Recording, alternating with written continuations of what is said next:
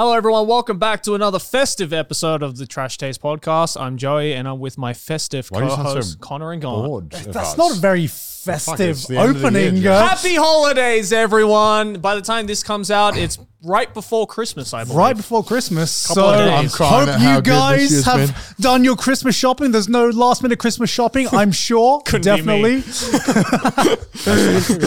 gotta do that. What do you guys want for Christmas, by the way? Your company. No.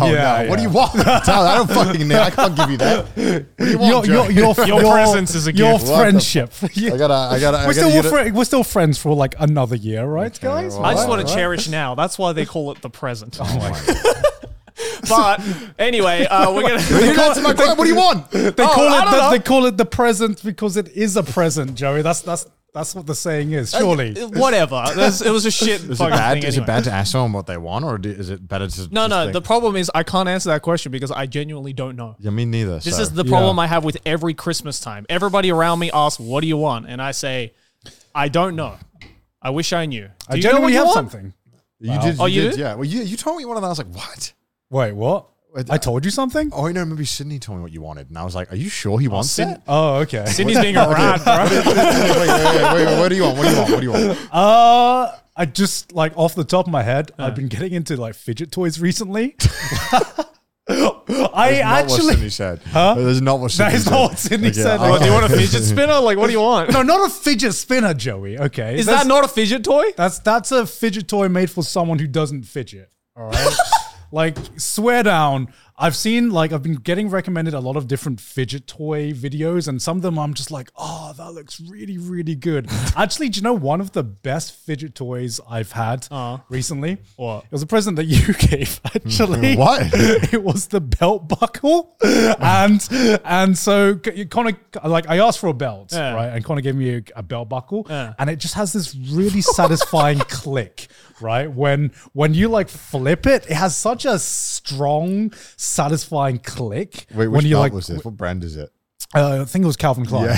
It has such a satisfying click when you rotate it. And I've not actually used it as a Swear down. I have not yet used it. He's just sitting there in his office just clicking away at this belt buckle. Swear down. This is like when parents buy their kids like a ton of like, or like when they buy pets, they buy like a cat or a dog, a bunch of amazing toys, and they end up playing with the spring on the door. Yeah. Literally. Swear, I haven't actually used it as a belt yet because it's just been sitting on my desk. God. And I just twiddle with it because I'm just like. So do I have to buy another belt that you actually use? I don't know. I don't know.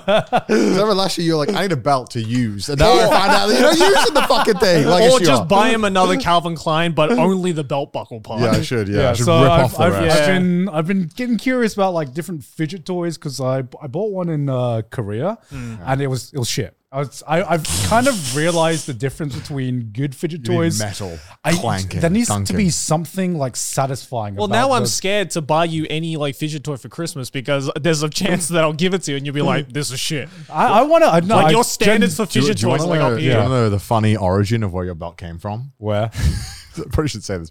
So I went to this Don Quixote, and I remember you told me you wanted this. And I got sidetracked. I wasn't actually looking for your birthday present. Christmas present. It was Christmas. It's Christmas. Christmas, right? yeah. Last Christmas. And I went to this really cool Don Quixote that was like 8 floors or something in Hokkaido. And there was a $100 gacha machine. And I was like, fuck no. Yeah, I was like, shit, okay.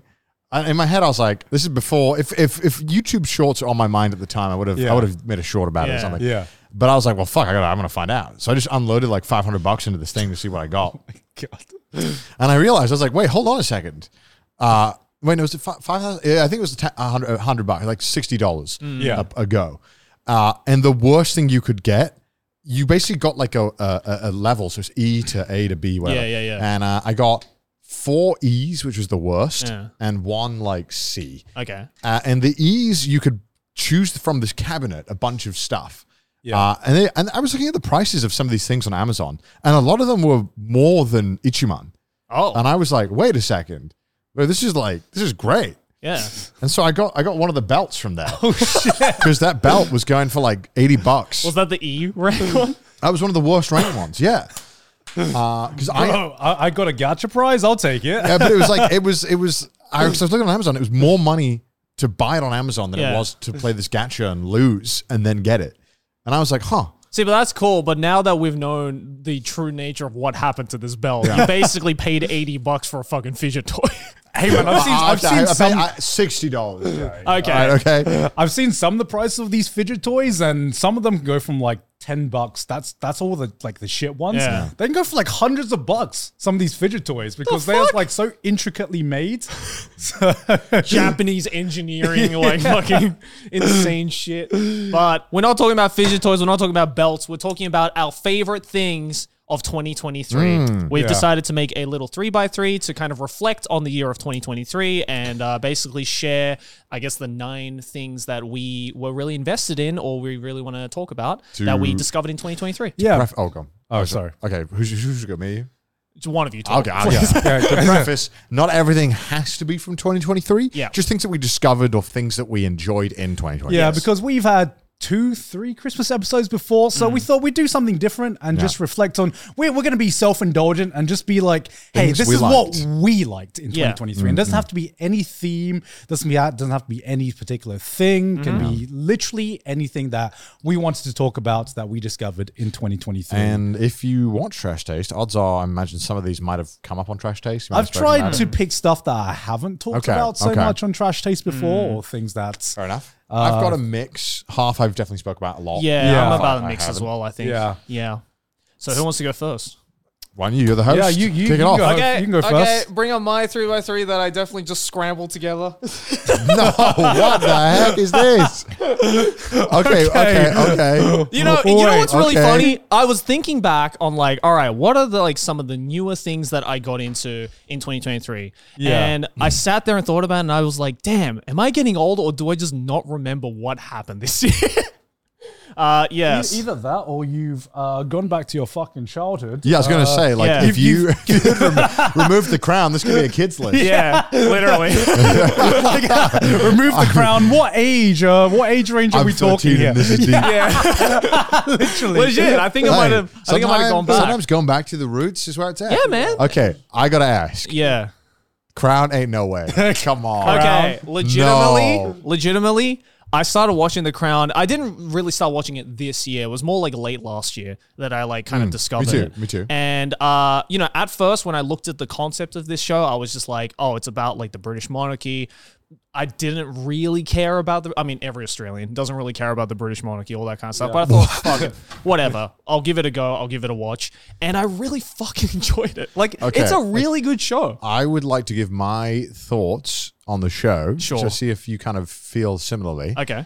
First, like 2 to 3 seasons, Uh-huh. banger television. Banger television. Some of the best out there because I feel like the Crown televised history was really, really interesting. Yeah, absolutely. And then afterwards, especially when the Crown season 4 and the latest season were really fucking bad.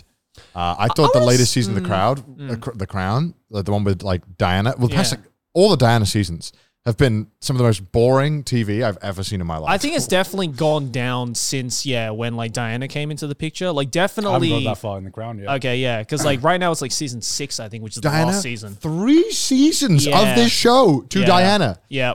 What? I mean, like, look, I get it. Like, now that I have like fully sat through the entire series and I've actually learned a lot, like, it's actually kind of an achievement. This show made me kind of interested in learning about the history of like the British monarchy, which Right. I didn't give a shit about before. But like, as Connor said, like first 3 seasons of like when, Elizabeth was still like very, very young and just became queen, stuff like that. That shit was super interesting because I never learned anything about that. Yeah. And again, it was just like really well-made television that actually made me give a shit about something I previously didn't give a shit about. I had to constantly catch myself in the first few seasons being nearly caring about the royal family. I was like, no, Welsh ancestors. I'm not forgetting. He nearly got me. I nearly sympathized with during you guys. season 1, I was still like in denial. I was like, this is cool, but like, I don't quite care yet. And then season 2 hit, and I'm like, all right, I'm invested. You know, when you like start watching that like trash TV show that your significant other is watching? Yeah. And then you start off being like, what is this shit? But then you stick around for a while, and then a couple of like, days wait. later, you're like fully invested in It's it. like, wait, honey, can we watch the next episode, please? yeah. It's like, what do you mean you watched ahead? What the fuck?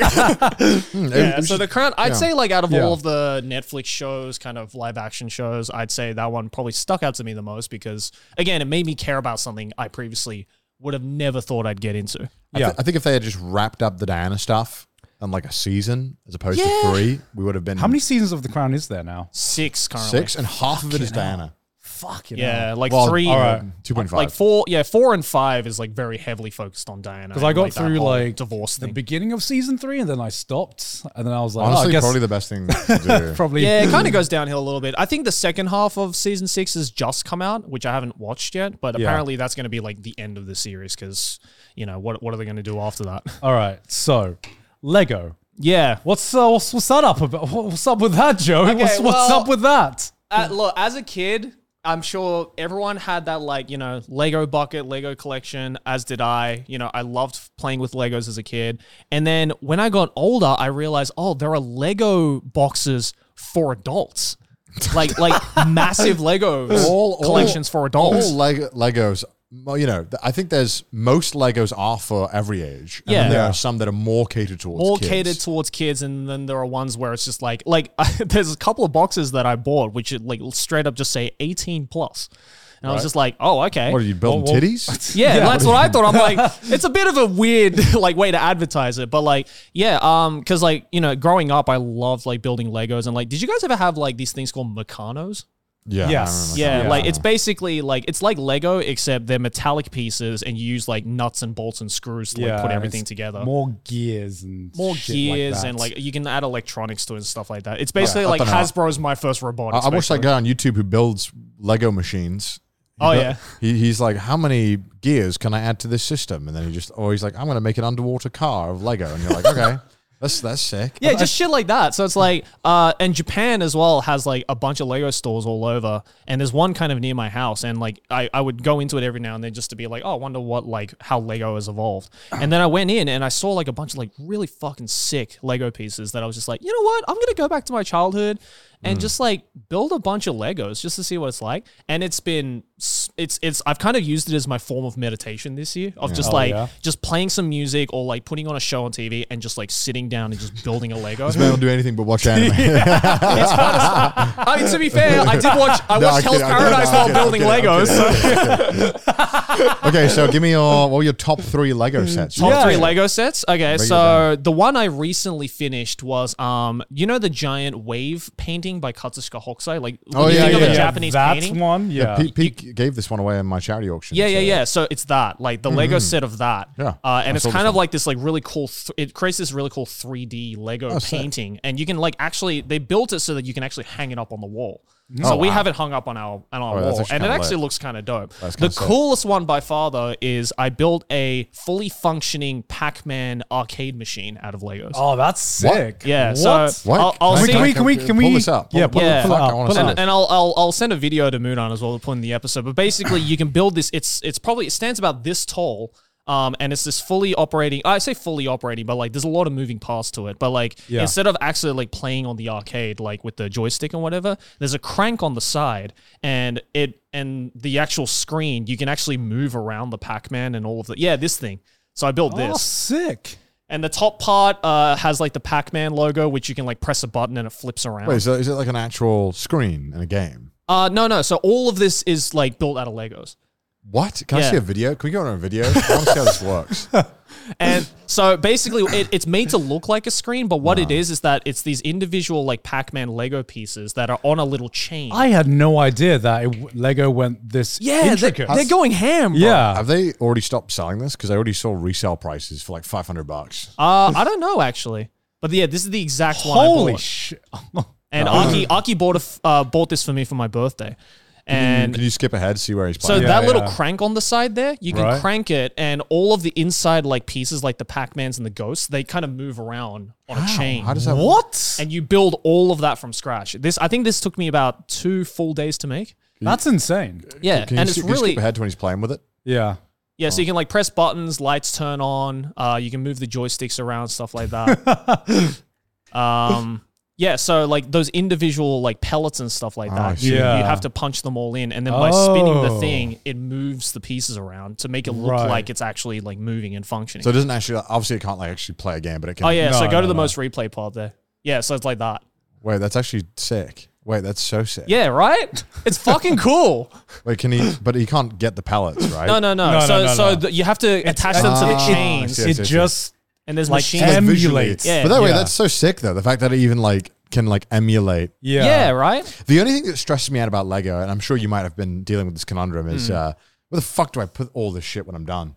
Because like you run out of room fast with Lego. Because Yeah. Lego's big. Yeah. Especially You those just kind need of to sets. have like a room dedicated to just Lego. Yeah, I've just kind of put This is why every guy needs a man closet, you know? Just man cave. Japan, just does, a man Japan cave. does not allow the man cave. I to know exist. it doesn't, Connor. We don't live in rural Ohio, Gone, where I have That's why- 15 spare rooms, okay? That's why when you fucking reach your 40s or whatever, you go into like the countryside and you get a basement. You build a where basement. you build a basement where you just build shit. And Yeah. it's just where it's the place where shit just accumulates. Yep. Right? So all of my Lego stuff I put on the same shelf as all my Gunplas. So it's just like I have a dedicated You are the like same. Yeah, I have a dedicated shelf of like this is the shit I made. yeah. So that's pretty cool. I love Gunpla, but I think the one thing that Lego has just done amazingly is not requiring tools. Like you Yeah. can build so many things without tools, or if they, if you do need tools, it's Yeah, my biggest problem with Gunpla you is need a fucking like John Wick-esque toolkit you got to wrap out. And Yeah, You yeah. don't necessarily need I to. know. All you really don't need is a pair of nippers. That's necessarily, it. Yeah, I know. But you know, if you want to go like full like Try Gunpla, hard. you got to get like the paint out. You got to get the fucking fiddly little You stickers. got to get the sandpaper the as well. sandpaper as Yeah. well, and that is just way too much Yeah. craftsmanship for But me. like the cool thing is that like with the Hokusai painting I made, because that is like pretty just looks nice and you can put it on the wall. We've like started dedicating a little area of our house to like kind of turn into like a like an old Japanese style thing. So another one I built, it's not a Lego necessarily, it's like nano blocks, which is like a smaller version of Legos, but I built a bonsai out of that. So yeah. I just placed the bonsai next to the painting and it just looks nice. It like actually matches the theme. And there's another one where it's like a full Japanese garden, which Aki Yeah. really wants me to make to like match that You're aesthetic. gonna be as the well. Lego guy soon. I already am. Like the dude. Lego man. But yeah, like it just made me realize like, yeah, I fucking miss just like, mindlessly just like making some cool shit. And like, again, Yeah. it's been like a great way to just kind of like turn off from everything and just like meditate almost. Right. So yeah, if you're an adult, yeah, go get some Legos. It's good fun. Let's see, what else do we have? I mean, obviously top left, Tears of the Kingdom. I think we talked about that on an episode. Did we? I think I did. I don't know, but Did you enjoy it that much? I played the fuck out of this game, bro. I don't know if this is a hot take. I think it's better than Breath of the Wild. I think it looked. Again, I've played like 1 hour of this game. Yeah. I felt like I booted it up and I was like, oh shit, it's just fucking Breath of the Wild. Right. When you start off, for sure. Yeah. Because it's the exact same map. Yeah, and but then it's like they add the Banjo-Kazooie-esque thing. Banjo-Kazooie Nuts and bolts. They had Oh, where you build your own shit. That's just say that's just Minecraft. Lego again. Yeah, true. It's just Lego, yeah. That's just, Joey went from playing Lego in real life to Lego virtually. I don't know. Yeah. I kind of was really excited for them to kind of hopefully go in a bit of a different direction almost. I think they did though, because Yeah. what I thought was kind of genius was the fact that yes, the main map of Hyrule is pretty much exactly the same as Breath of the Wild. Yeah. But because they add completely new power-ups now, the Yeah. way to traverse this like familiar land becomes completely new to you. Yeah. And also like with the Sky Islands, which is like a whole new area, and also yeah. the full underground as Oh yeah, well. do you want to know what put me off into playing this Yeah. already? It's the underground section, man. Why? I don't know. It just, you know, sometimes you look at a video game and there are some levels that you really vibe with and really like, and then sometimes you just get through a level even though you fucking hated it. Yeah. That's just me with underground level and cave levels. You know, I love cave levels. you love cave levels, Yeah, 'cause I hate it, man. It's so rare you can get.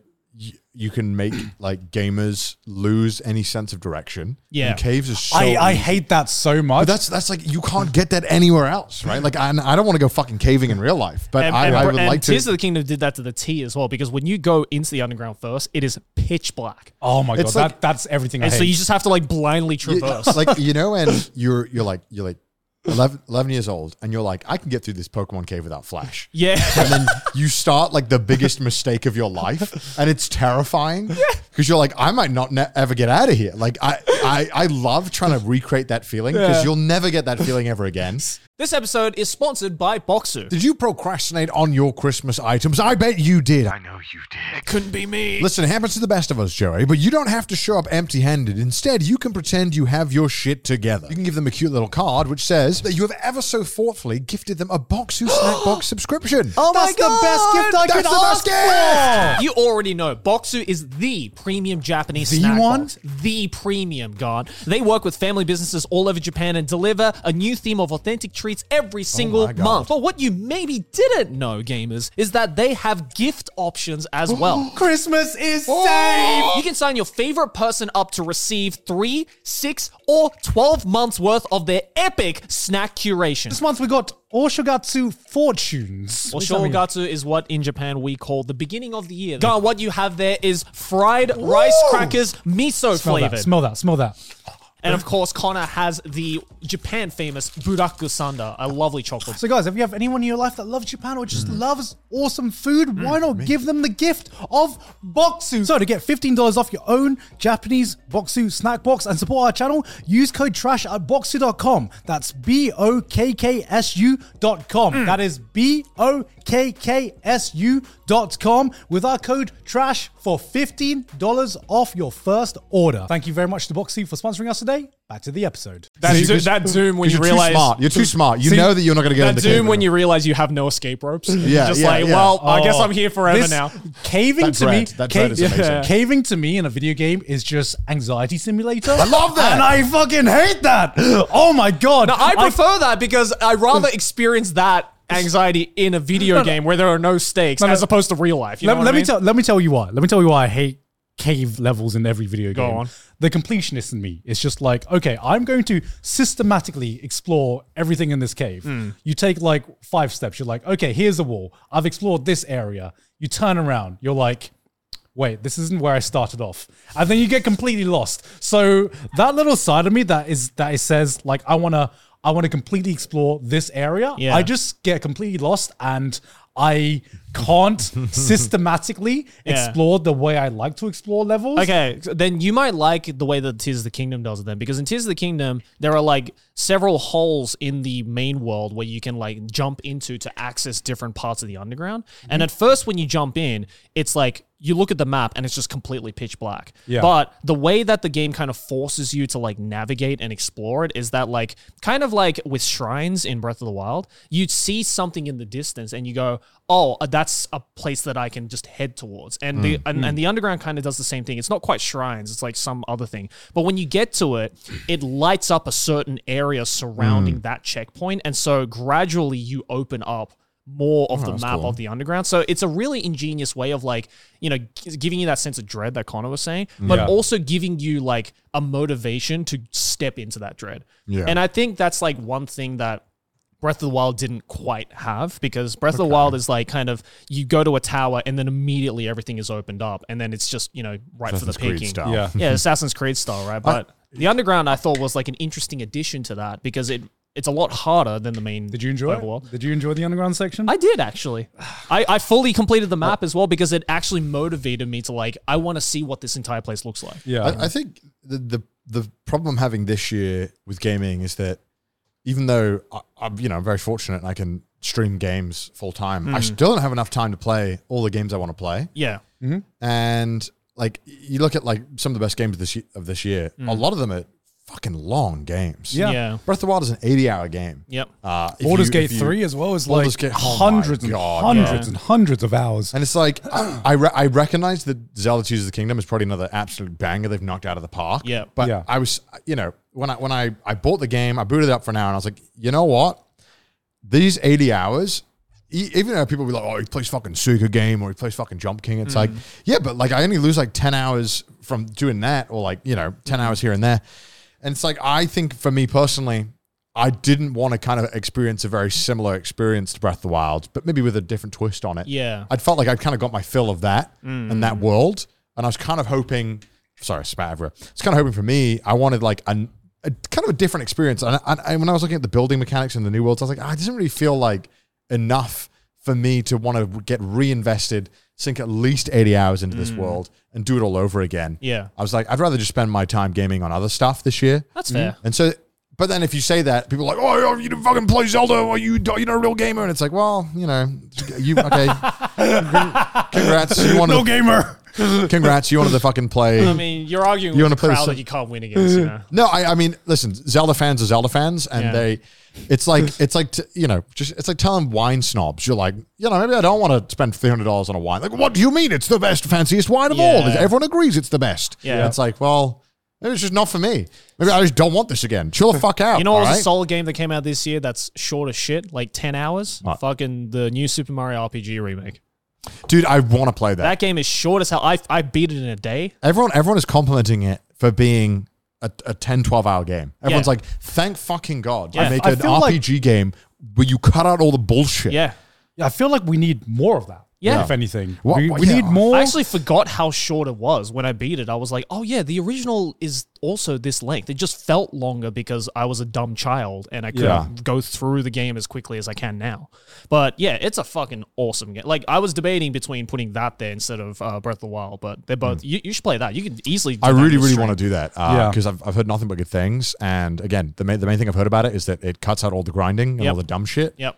And I You was, literally don't have to grind. yeah, No. which is like I think there should be an option where I never have to do a side quest or grind in an RPG. Yeah. I firmly believe that. well, you don't have to do a side quest. No, I know, No. but like Yeah. I shouldn't have to like. Also, you don't have to grind if you're gamer enough. Okay, first of all, some RPGs will just straight up be like, you are nowhere near leveled up for this. You're like, but I've done every mission up until this yeah, point. but those RPGs are usually arse anyway. Yeah, those are normally like the older RPGs now. Yeah. If anything, I feel like RPGs modern day Getting better. have gotten better in not making sure you have to grind. Yeah. But the annoying part is just the natural getting from point A to point B. You are just going to naturally. Yeah, grind. I feel modern JRPGs now, they put grinding in as an option for people who can't out-strategize the game. Like normally whoa. No, they can. Like legit. Like, there's a lot of games, like smaller JRPGs that I played this year that were quite new. And I realized that like I was getting through these games a lot faster, not because they're any easier, but because they made it easier for you to figure out strategically how you can get past these difficult points. Whereas the older JRPGs, your only option was to just be at a higher level because there were less options. I have a question, completely unrelated to RPGs. Persona, does Persona have grinding? Persona, really. Why really. is it so goddamn long? It's like 200 hours long, right? Because the story is long. Yeah. they need to chill the fuck out. Dude, Yeah, Persona 3 remake next year. Yeah. Fucking let's I'm go! so excited. Let's go! Yeah, Persona is it's almost, you're gonna hate this. It's almost like a visual novel at some points. Yeah, But that's with what I noticed. So many different mechanics, Yeah. but it's the story is presented to you in a like kind of a visual novel form esque. It's because, whenever I watch memes or videos about Persona, it's like, it looks so fucking hype. It's so fun, all the menuing, and it's so cool. Yeah. And whenever I watch streams, I'd go in, there'd be fucking Resident Sleeper, dude. I'd go in there, it's fucking guy clicking A for 15 hours. And I'm like, something happened. Stop fucking trying to fuck the teacher. I mean, it does happen. It's just from I know, from point A to point B is just a lot Yeah, longer. Persona- I'll talk more about it Yeah, later on. Persona is almost like 5 different games in one. Yeah. I'd say. Okay. So Breath of the Wild. Not Breath of the Wild. Breath of the Boring, as Pete calls it. Breath of the Boring. Pete's got to think of a new name for Tears of the Kingdom. Tears of the Gamers. I don't know. Tears of the Gamers. What's the middle top? What is So I just put music concerts just in general because I realized thinking back to this year, I went to a fuckload of music concerts. I think I saw about 15 bands this year. Holy shit. Two Can't festivals. believe you missed the Geeks Plus Christmas party because of another fucking concert. Yeah, Joey. dude, I had to go see Dean Excuse me. Excuse me. Dude, I had to see TK live, and he was fucking insane. You know, he's almost 50. Is the guy who did the? serious? Is it the guy who did the Unravel. Unravel. Yeah. Did you do the Unravel live? No, he didn't. What? No. I would ask for a refund. No, because I like his band. I don't. Well, fuck I'm you. there for, I'm there for the song. I went there for the band. I'm there for the memes. I'm kidding. Yeah. No, he didn't do any like solo stuff, but like it's actually because like I've been following this band like for a really, really long time because my cousin actually used to be one of their photographers when they were still like an indie band up in Saitama. So like I'd known about them for a really long time, and then when I saw that they did the Psychopaths opening, I was just like, oh shit, that's my band right there, yo! Like it's I was having a real hipster moment, but then I think our coffees are here, right? might be upstairs. Can Yeah, we grab I think them I before heard they the go cold? doorbell, Yeah. Yeah, they were like quite a while ago, right? Sorry to interrupt. That's okay. But yeah, so like going to see Rinto Seshigure was like big, bucket list band that I wanted to go see. Yeah. Absolutely fucking insane. I don't know how TK can scream like that live and not burst his fucking lungs out. How long is he singing for? About an hour and a half. Fuck. Hour and a half set, yeah, and he was going fucking ham. And it was really funny because the bassist is like this girl called Miyoko, and she's this tiny, tiny fucking Japanese woman. It makes her bass look like a fucking double bass. And like in the middle, they had like a little, just MC moment where they would just like kind of talk to the crowd. Yeah. And I guess they were selling merch, and I guess they do all their merch themselves because they're still kind of a smaller band. And Miyoko, I swear, like Miyoko legit might have been like the model for Bochi. Because that's how she kind of was like on stage. She was this really fucking quiet, timid girl, and she's just like, we have shirts and a hat. Is this a thing in Japanese concerts? Because I've only been to one, but they like stop the show halfway to do like a merch presentation. Yeah, I think it's a Japanese band thing. It's like, it was like, wait, what? Because I've seen that quite a bit. It's also a Japanese thing where they have to like, every song has to have like an anecdote to go with that song. Yeah. You know what I mean? It's like that fucking Taylor Swift. Like every time she introduces a new song, there has to be some kind of fucking story attached to it. Yeah. No, but Rinto Seshigure actually didn't do that much of that. But yeah, like I think I knocked off quite a bit of like bucket list bands this year. Like I saw Maximum the Hormone, which were fucking insane. I saw Baby Metal, which were fucking insane. Nice. Bring Me the Horizon, Simple Plan, like ton of What's amazing been the best bands. concert you've been to this year then? Oh, that's hard. Did Bring Me the Horizon sing the Giga Chad song? They did. Yes, Fuck they did. yeah. Fuck yeah. Did they do the Giga Chaz song? They did. Did they talk about the Giga Chad? They didn't talk about it, but it was very obvious, like, because the moment it came on, all the foreigners were like, it's the Giga Chad song.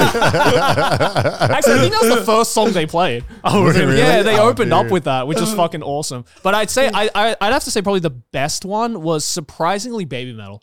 Oh shit. Like, because like I believe it. they were at this like metal festival we went to, the Bring Me the Horizon festival, and there was like a ton of like, obviously big metal bands like Bring Me and like Maximum the Bring It Hormone, Over. but there were also some like really small Japanese bands as well that were there, which was kind of cool for Bring Me to like include and like kind of show off, because like I looked up some of these bands and they had like 800 monthly listeners on Spotify or something. God damn. Like, there's tiny How did they bands. find these guys? I don't know. Just listening on Because like Spotify? all the bands they invited, all the bands they invited, like Ollie from Bring Me the Horizon were like personal fans of them, and they wanted to invite fuck them yeah. out. So I'm like, Oh, that was shit. really cool, like notion of them. But Baby Metal, it was like I've never seen that wholesome of a mosh pit happen before. Because when they played Gimme Chocolate, which is like, their big song, Right. and a Circle of Death started happening. Normally in a metal concert, Circle of Death, people are like throwing punches, like, fucking pushing people around. Like, it's called a Circle of Death for a reason.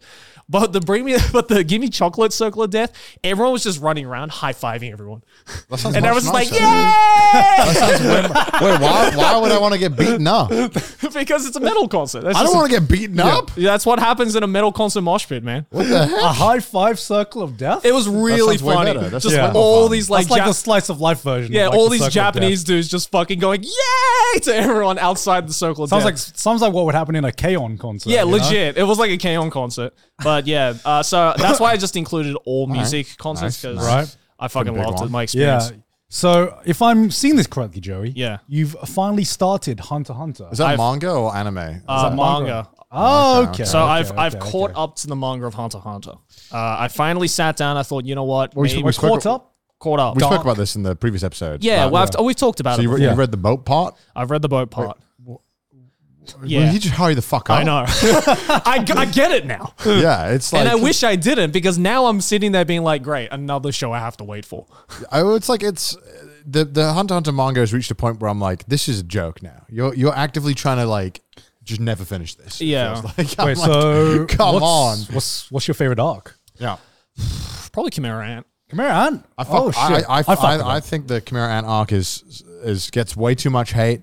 I think it's Yeah, a that's what I banger didn't understand. arc. Why is Chimera Ant, now that I know the full context, Because it's so long. And right? anime only fans watch it, and it's like 80 episodes out of the 140 odd. Yeah. So Right. it's most of it. And I think most people who know of Hunter x Hunter have only watched the anime. right? Yeah. And I can understand why they'd think, hey, this is really fucking long. I mean, it was long in the manga as well, But it was also fucking hype as shit. Yeah. I think Chimera Ant has some of the best peaks of Hunter x Hunter. Oh, totally. I feel Peaks of like anime flat out. Yeah. peaks of anime flat out. I think my favorite arc of Hunter x Hunter is probably this is so hard. Greed Island. I really fucking like Greed Island. Greed Island's and a good a lot arc of as well. Like Greed Island? Isn't that like a really unpopular one? that's a really unpopular one. I really But the people who like it really like it, I've noticed. the thing I loved about Greed Island, it's not my favorite arc. I think Yorkshin is my favorite arc. Right. Just because like that arc is so dense where it's rare that you see an arc where every episode you're like, holy shit, that was a banger. You put on the next episode, you're like, holy shit, this was also a banger. And it just keeps delivering every single I think the one episode. thing I didn't like about the auctioneering arc, it was just it's a bit of a nitpick, but like I just didn't like I don't know how it is in the anime, but in the manga, there's like 3 or 4, maybe 5 chapters back to back where Gon and Killua are learning to like the ins and outs of like auctioning. And I'm just like, am I reading a manga or am I reading a textbook about auctioning? Like, I get like you want to like teach me this stuff, Togashi, but like I just want you to get to the auction. Sometimes you turn the page in Hunter x Hunter and you're just greeted with a novel. And you're like, why did you bother drawing? Well, I anything remember in here? the Greed Just don't. Why do you even bother? In Greed Island, when they're first like introducing the card system, in the manga, there's like 6 pages where Togashi just shows all the cards that here's a are tutorial. in Greed Island Yeah. with like all the text and shit. And it's like, and then by the end of Greed Island, I realize I'm like, I think about 80% of these cards just never showed up. Yeah, the thing I've really liked Which is about cool, I the guess, thing but- I've really liked about Greed Island is that was the arc that convinced me that Nen is just the best power system. Yeah, Just totally. the fact that you can create an entire world out of this malleable system. I was like, holy shit, this is insane. Of course, yes, maybe it's a bit self-indulgent. I kind of don't give a shit just because of how interesting and how in-depth this power system is, that this arc kind of like displayed the depth and the limits of what you can do with something Yeah. like this. Also, not to give spoilers, but like I'd kind of like already slightly heard about like what happens to like Meruem. yeah. But when I got to the manga, like the bad part in the manga, I still cried. It's I so mean, good in the he anime. That is- death is He crazy good. is one of the best villains in anime and manga, period. such a good villain for that Yeah. arc, especially. So I finally see the hype now. I get it. I knew I was gonna like it, as I've been saying. Yeah, but yeah. now I actually know the full context, Shit, and I now love I have it. to watch Fullmetal Alchemist. I know you finally watch Hunter x Hunter. You do. Or Red Hunter x Hunter. Yeah, Octopath Traveler 2. yeah. You liked it that much? I thought this was fucking amazing. And especially coming from the fact that I also played Octopath Traveler 1, I realized just how much of just a missed opportunity Octopath Traveler 1 was. Right. Because like in terms of the actual gameplay, it's not that much different to Octopath Traveler 1. Like to explain Octopath Traveler for anyone who doesn't know, basically, it's a JRPG, Square Enix, but you follow 8 protagonists and all of their stories all at the same time. Yeah. And as you go through the world, you unlock different parts of the story of each of the characters, and then it gets to a final ending. Octopath. Octopath, exactly. But Octopath Traveler 2, I think, for one, like, the music is fucking god tier. Like, I think I'm actually going to try and go to the concert next year that they have. And also, the stories and characters were just infinitely more interesting than the first one. Because I think that was the biggest struggle with me finishing Octopath Traveler 1, was that, like, I wasn't invested in every single character. Whereas, which made it difficult when you're trying to go through the story elements of every single character. Yeah. But with Octopath Traveler 2, every character was like, banger, banger, banger. Every single storyline was just so engaging. Yeah. And the ending as well is just like, it's hard as shit. Like, I had to grind the shit out of it for the end. But it was a really, really just like satisfying. I think I put in about 100 hours into this one. But it was such a good game. And I think it's like kind of slept on just because I feel a lot of people were kind of just thrown off from playing Octopath Traveler 1. Yeah. But so if you didn't like Octopath Traveler 1 for those reasons, I would highly recommend you play Octopath Was Traveler it 2. this one that was badly reviewed, or was it the first one? First one. Okay, yeah. The second one actually I think is like all like critically acclaimed. Like everybody agrees that compared to 1, 2 is Unfortunate. like infinitely better. It's always Yeah. better when the first one's better than the second, because Yeah. then it's easier to sell people on the Exactly. series. It's kind of sad to be like, hey, play an 80-hour game for the next one that's good. Yeah. Well, luckily you don't have to play 1 to play 2. Yeah, but everyone says that a lot of the time, and it's sometimes it's like, but I feel like I should go. No, I think though with 2 there is literally no connection. Oh, okay, At that's all. good The then. only connection is that it's the same type of gameplay, but in terms of characters and story, it's all different. Yeah. So yeah, freaking great. Also, like so many like really really high profile anime voice actors are in the Japanese version of this. Like it's crazy. Oh, really? Like Hirano Aya, Miyano Mamoru, like all these like huge names. I'm just like, oh, I recognize that voice. I recognize that voice. I recognize that voice. So yeah, really really solid. I'd say it's probably my favorite JRPG. What do you think I played it's this year. better about this compared to number 1? I think it just made the stories a little more coherent because the way you play Octopath, you're obviously not going to follow the chapter of one character simultaneously. Like you'd see one part of the story of a character and then you're going to move on to another part of a different character's story. So Octopath Traveler 1, the way they wrote each of the storylines kind of made it a little bit difficult to like remind yourself like, oh yeah, where was I in the story with this particular character again? Because I was busy doing 3 other characters' stories. Whereas with 2, they made the story a lot more streamlined so that it just made sense, especially with like the progression in the game. It just felt more cohesive Yeah. in general. And the music and the visuals, they just like up that as well. So it's, yeah, really, really solid JRPG. Okay. Yeah. Hell's Paradise. Hell's Paradise. This is your only anime. I had to put an anime on there. Is this the Had anime to. version? This is the anime you version. had to put an anime on You there. didn't have to put an anime? Come on. And the fact that it's Hell's Paradise, I'm like, I like, This is like my favorite 8 out of 10 show of the year. I Like, really great time, but like not Yeah. a masterpiece. I think that's why I put it on there because I just had a really fun time watching yeah, me Hell's too. I Paradise. had a really good Yeah. time. It watching wasn't like, I'm not going to say it's like a 10 out of 10 masterpiece or anything, but like it was just nice to see like a no bullshit, no frills shonen. Yeah, I knew it was going to be an extremely solid show after episode 1, yeah. and I didn't think it was going to go to like some crazy like plot twist depths Yeah. or anything like Yeah. that. But I just knew it was going to be a fun time. I It just was. like the fact that there was just like almost zero filler to it, Yeah, it's good which is shit. always nice, you know, because it's like once one thing happens, like boom, here comes the next thing, here comes the next thing, and I'm like, oh, okay, I'm actually like engaged now. Do you think you're going to watch season 2? Yeah, probably. I mean, I've also read ahead on the manga as I'm well. not going to lie. I really liked the beginning of Hell's Paradise. I loved it was basically what gave me what the Dark Continent in Hunter x Hunter hasn't given like me the yet. sense of doom. The sense of doom, exploration, anything can fuck you up.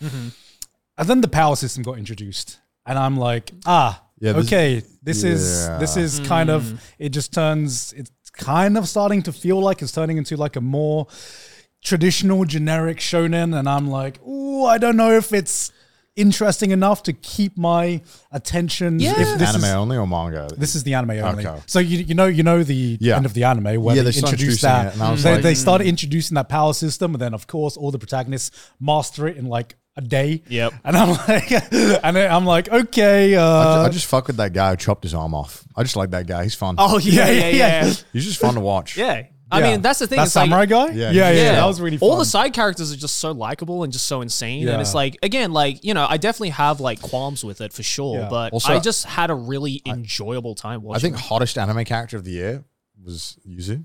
Oh, Well, Yuzuriha, Yeah. samurai fucking girl. samurai girl. oh, the ninja girl. Yeah. Dude, she Get is. on my knees. She was pretty damn hot. When I look back at the year's hottest characters, I'm like, Yeah. I was like, when they gave her the power to, what was it, secrete sweat or some shit was like like- that, It's like slime or some shit. oh god, oh they know what they're doing. it reminds me of that meme with the guy on like a TikTok holding a cigar in a suit. Yeah. I don't know why. It's just like me and the boys getting ready to appreciate. It's like, oh gosh. Definitely, for sure. Yeah, so I think like out of all the ones, like I think for me this is How like many just, anime did you watch this year? Out of curiosity. I wish I should start keeping track. I'm not going to, but I should. Yeah. Yeah, start. I should keep track. I'd say maybe about 10. 10? Oh shit. Yeah. I've watched a decent amount. Like, just the ones that I think I'm going to get into or that interest me. Like, I'm not going to watch all the fucking isekais. Like, fuck Yeah. that. But, like, yeah, I think just out of all the ones I watched, like, this one, I just was like, yeah, hell yeah. you know, it kind of reminded me. It kind of took me back to like that time where like I could just turn my brain off and watch a nice shonen. All right. What about nonsense? I mean, nonsense is pretty self-explanatory. Yeah, I mean, I put nonsense there, but like just congratulations on your thank you Cyberpunk launch. By Thank the you way. very much. I'm just mostly talking about just like Japanese streetwear in this case because it's not just the nonsense stuff. You put yourself to represent. If I'm gonna sell out to anyone, I'm gonna sell out to myself. All right? That's fair. But just like obviously from doing the nonsense stuff hardcore this year, I just got more into like the different sects of like Japanese fashion and like Japanese streetwear stuff. So like, yeah, just in general, I've just got into clothing a lot more, which I think just makes sense.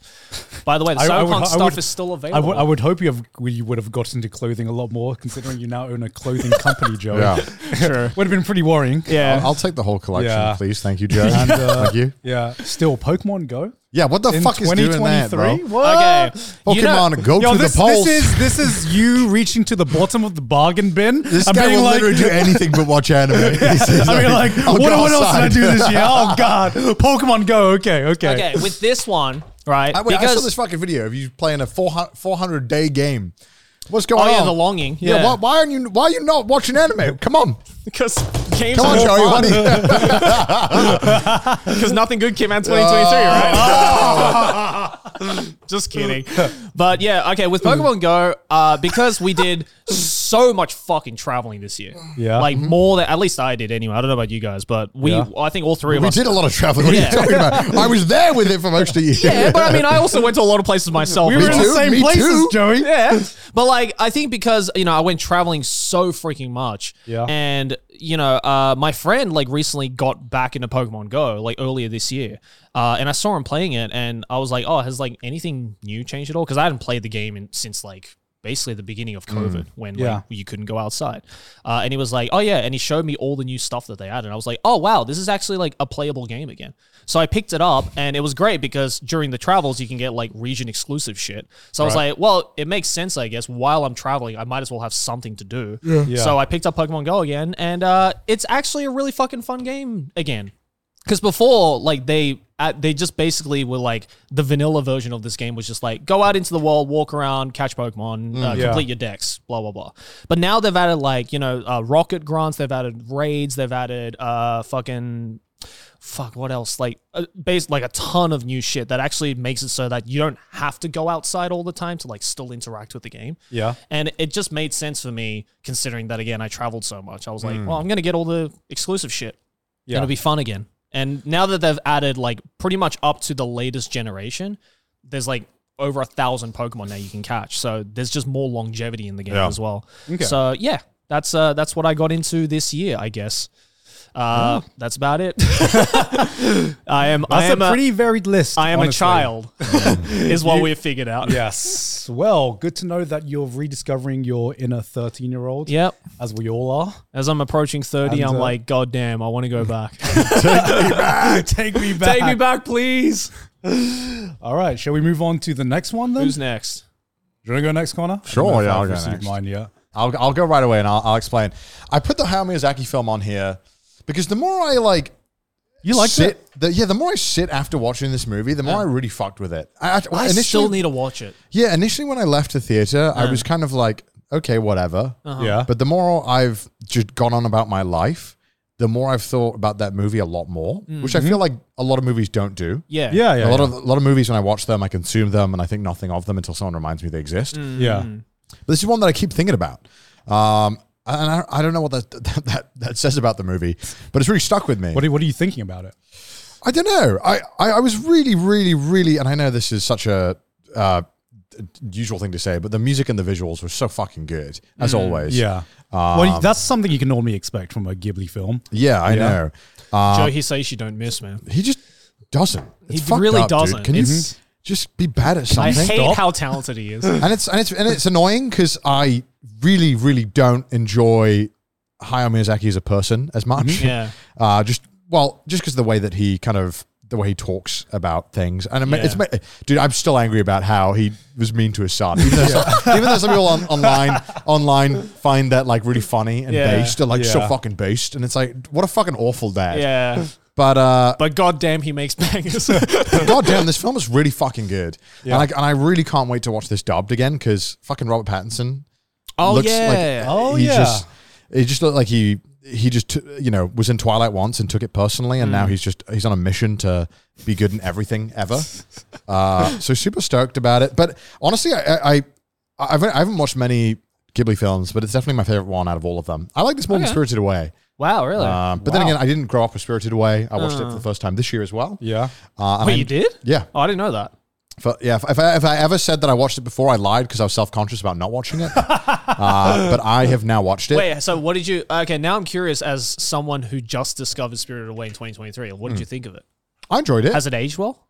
I thought it was good. I felt that because there was so many visual metaphors and a lot of different kind of... what's the word for this? I forgot how to explain this because my English explanations are bad. A lot of different messages and themes that I couldn't pick up on my first viewing. Yeah. That I then had to like, when I read more about the movie and I realized I missed a bunch of things. Yeah. Because there's just so much going on. Yeah. Especially like visually, there's just like, I would read about what each visual representation meant. And I was like, oh fuck, I had no way of figuring that out on my first watch. Yeah. And and I appreciated that. But at the same time, I felt like I really enjoyed The Boy and the Heron. I also went into it knowing fucking nothing. I said it to everyone in Japan. Yeah. Well, we did not have any marketing for it. It came out of nowhere. All I know is that they had that 1/6 sketch of the bird. Yeah. And I was kind of like, all right, let's find out. And also, I won't lie, for me personally, it was really fun and satisfying getting to watch film in Japanese and understanding the entire plot. Hell yeah. I was super stoked about that. And I felt like the only character I couldn't understand was the bird sometimes because he'd be like, Doshio, nani-kore. I was like, and he talked really fast. I was like, hold on. Okay, let me try and like back up real quick. But everyone else I could understand pretty well, and I was really hyped about it. Anyway, and honestly, it was a fun time. I really want to rewatch it again just so I can kind of articulate how I feel about it much better. But it really, really stuck with me, and I feel like that deserves something. No. Oh, damn. It's the one Japanese film that's just not in cinemas anymore. I guess. Right? Yeah, and and I think back to other films I've watched this year, and I think I enjoyed Oppenheimer more, which is why it's on this list as well. Yeah. And I wanted to put one movie on this list, and they're putting two. But Oppenheimer was probably, and I feel so bad putting it up there because it's like, it feels like such a cop-out. No, I mean, I watched Oppenheimer as well. It was fucking fantastic. It is a great film. John Wick 4 came out this year, which I also loved. Yeah, I was surprised you didn't put John Wick down on here, which was... I feel like I've watched at least nearly, I want to say 80% of theatrical releases of English films in Japan. Right. And I've been trying to watch almost every film that's coming out. Did Oppenheimer come out in Japan? I didn't. I watched it in LA, but it's coming out this year. It's coming out in 2024. Oh, it is? It is. Okay. Oh, finally. I thought they were just never going to release it. So it is coming out. Okay. And there's a lot of other movies that didn't get theatrical releases that have been really highly rated and I really want to watch. Yeah. But in terms of theatrical releases, this is the one I probably enjoyed most. It does help that I also watched it in like the fucking best theater I've ever been in my life. It was just a good film. And Agreed. I just wish that I could somehow pause a film and go piss in the theater. Because I had to like, that's my issue I had to as well. tactically think about when to piss. Yeah. And that's the only bad thing about it. But other than that, it was such a fucking good film. That's why, like, when I'm in the cinemas, I don't drink a single drop of water. So by the end of the film, I'm just like, But I was just like, we're drinking dehydrated. craft beers, and bro, it was Oh, game and they had craft beers in bro, your cinema? it was craft beers, food. Yeah. I got wings. I got Damn. bottomless popcorn. Bro, only in America, man. in America. So good. Yeah. I'm telling you. Oppenheimer was the one film where I wanted like an 8-course meal during it. I was the only motherfucker in that whole theater eating, and I'd chew into the celery. It was and it would make like a bone crunching sound. It was so fucking good. Eating a juicy ass buffalo chicken wing when he's talking to Einstein. It was like, this is what life was meant to be. I still love how hype I got. How hype people get when you just see Einstein. Yeah. I don't know why. It was kind of high. And I watched Barbie as well, and there was the whole Barbie versus Oppenheimer. But I thought Oppenheimer was. I by still far the better hadn't film. watched Barbie. It's fun. It's a really good I heard film. Barbie's more political than Oppenheimer is. That's Yeah, what I yeah. heard. I In know a weird way, yeah. I heard that was a meme. I don't know how true it is actually. But it's like, dude, it's crazy how and we. Do you know when we had Hassan on, we talked about One Piece, we were like, "Whoa, Yeah. One Piece is political," and obviously we played it up a bit, and people Yeah. were like memeing on us because we were like, we didn't know One Piece was political. Like, obviously, I know that One Piece is political, but I was, I think all of us were like playing it up to kind of have the conversation enter that kind of thing. And there are a lot of media that are very, very political. The people, and I guess I'll talk about this when we talk about Final Fantasy. But like because I played Final Fantasy, and then people talk about the new one. They're like, man, I hope they don't get political about it. And I'm like, the whole game is super political. The whole series is political. And so much media is super political inherently because of the themes they're tackling, and people like they just ignore it because it's not what they want to deal with. But I felt like Barbie, people were like, man, I just don't like it's political. It's like, oh, fuck off. You watch so much political shit, but suddenly when it's about a topic that makes you slightly uncomfortable, it's too political now. Literally Fuck every off. Final Fantasy is big military organization takes over corrupt There's religious organization. So many games, so much media you consume is way more political than people like to admit. But the moment it's about a kind of politics that they kind of really don't want to be faced with, that's when they start being like, and I felt Barbie, unfortunately was one of those where it was like, well, hey. I think this goes like two ways, right? Yeah. To play devil's advocate, a lot of people would just want to watch media for like to escape the life. Absolutely. As escapism, to escape the life they're living right now. Right. And obviously there are a lot of different political things and pretty much baked into every single piece of media that you consume. But some stories might hit a little too close to home than other stories. I think the most like recent one I can think of that I watched recently was, you watched Pluto, right? Yeah. The one where they had a whole storyline about going to this Middle Eastern country go to Iraq. to look for robots of mass destruction that may or may not have been in development. I was like, okay. we couldn't have thought of a slightly different storyline. I was like, I have no doubt this is not inspired by real events at all or real politics, Yeah, and I think that's why One Piece and like Final Fantasy do really well is that the messages are real, but they're not grounded in anything that you can like be like, oh, they're talking about this. They're also more generalized, right? So it's harder to like pinpoint like, oh, they're referencing this particular thing. And the only thing I could probably, in that sense, that the people didn't like about Barbie is probably because Barbie sometimes would just straight up talk to you about what it was trying to tell you. Yeah. Which I think is It's too on the nose. It's and also, I felt like the message was getting across anyway sometimes without needing to tell people. I think the moment you're telling the audience, hey, this is the problem, or hey, this is the politics we're talking about, it's like, okay, well, I've got to figure that out myself. Yeah, I think it's inherently what the message is and how you portray that message. Some pieces of media do it really well. Like, sometimes the best ones are shows like South Park or Always Sunny, where they kind of don't lean towards one message or another. They're more of just like making you think about the entire situation in itself. South Park's interesting. South Park's sometimes okay and sometimes really fucking bad, depending on what they want to do. But it is very funny seeing people be like, look, Eric Cartman's right, guys. He was right all along. Everything is too woke. And it's like, do you understand who Eric Cartman is and what the role he fills? You are completely missing the point. You are the joke. Fact that you're taking things from you South agree Park with Eric Cartman means that you're wrong. Yeah. Okay, I would like to say massive achievement for 2023 of getting Connor to put a fucking Final Fantasy game. We have gotten Connor into JRPGs. We did it, guys. Final Fantasy. Honestly, just the series here, I just put 7. But Did you play 7? Yeah, I played 7 and 8. Which did you prefer?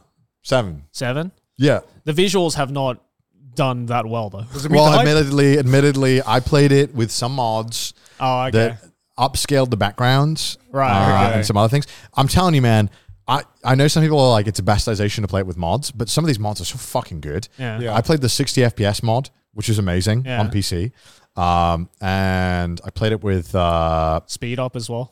And also there was a widescreen mod.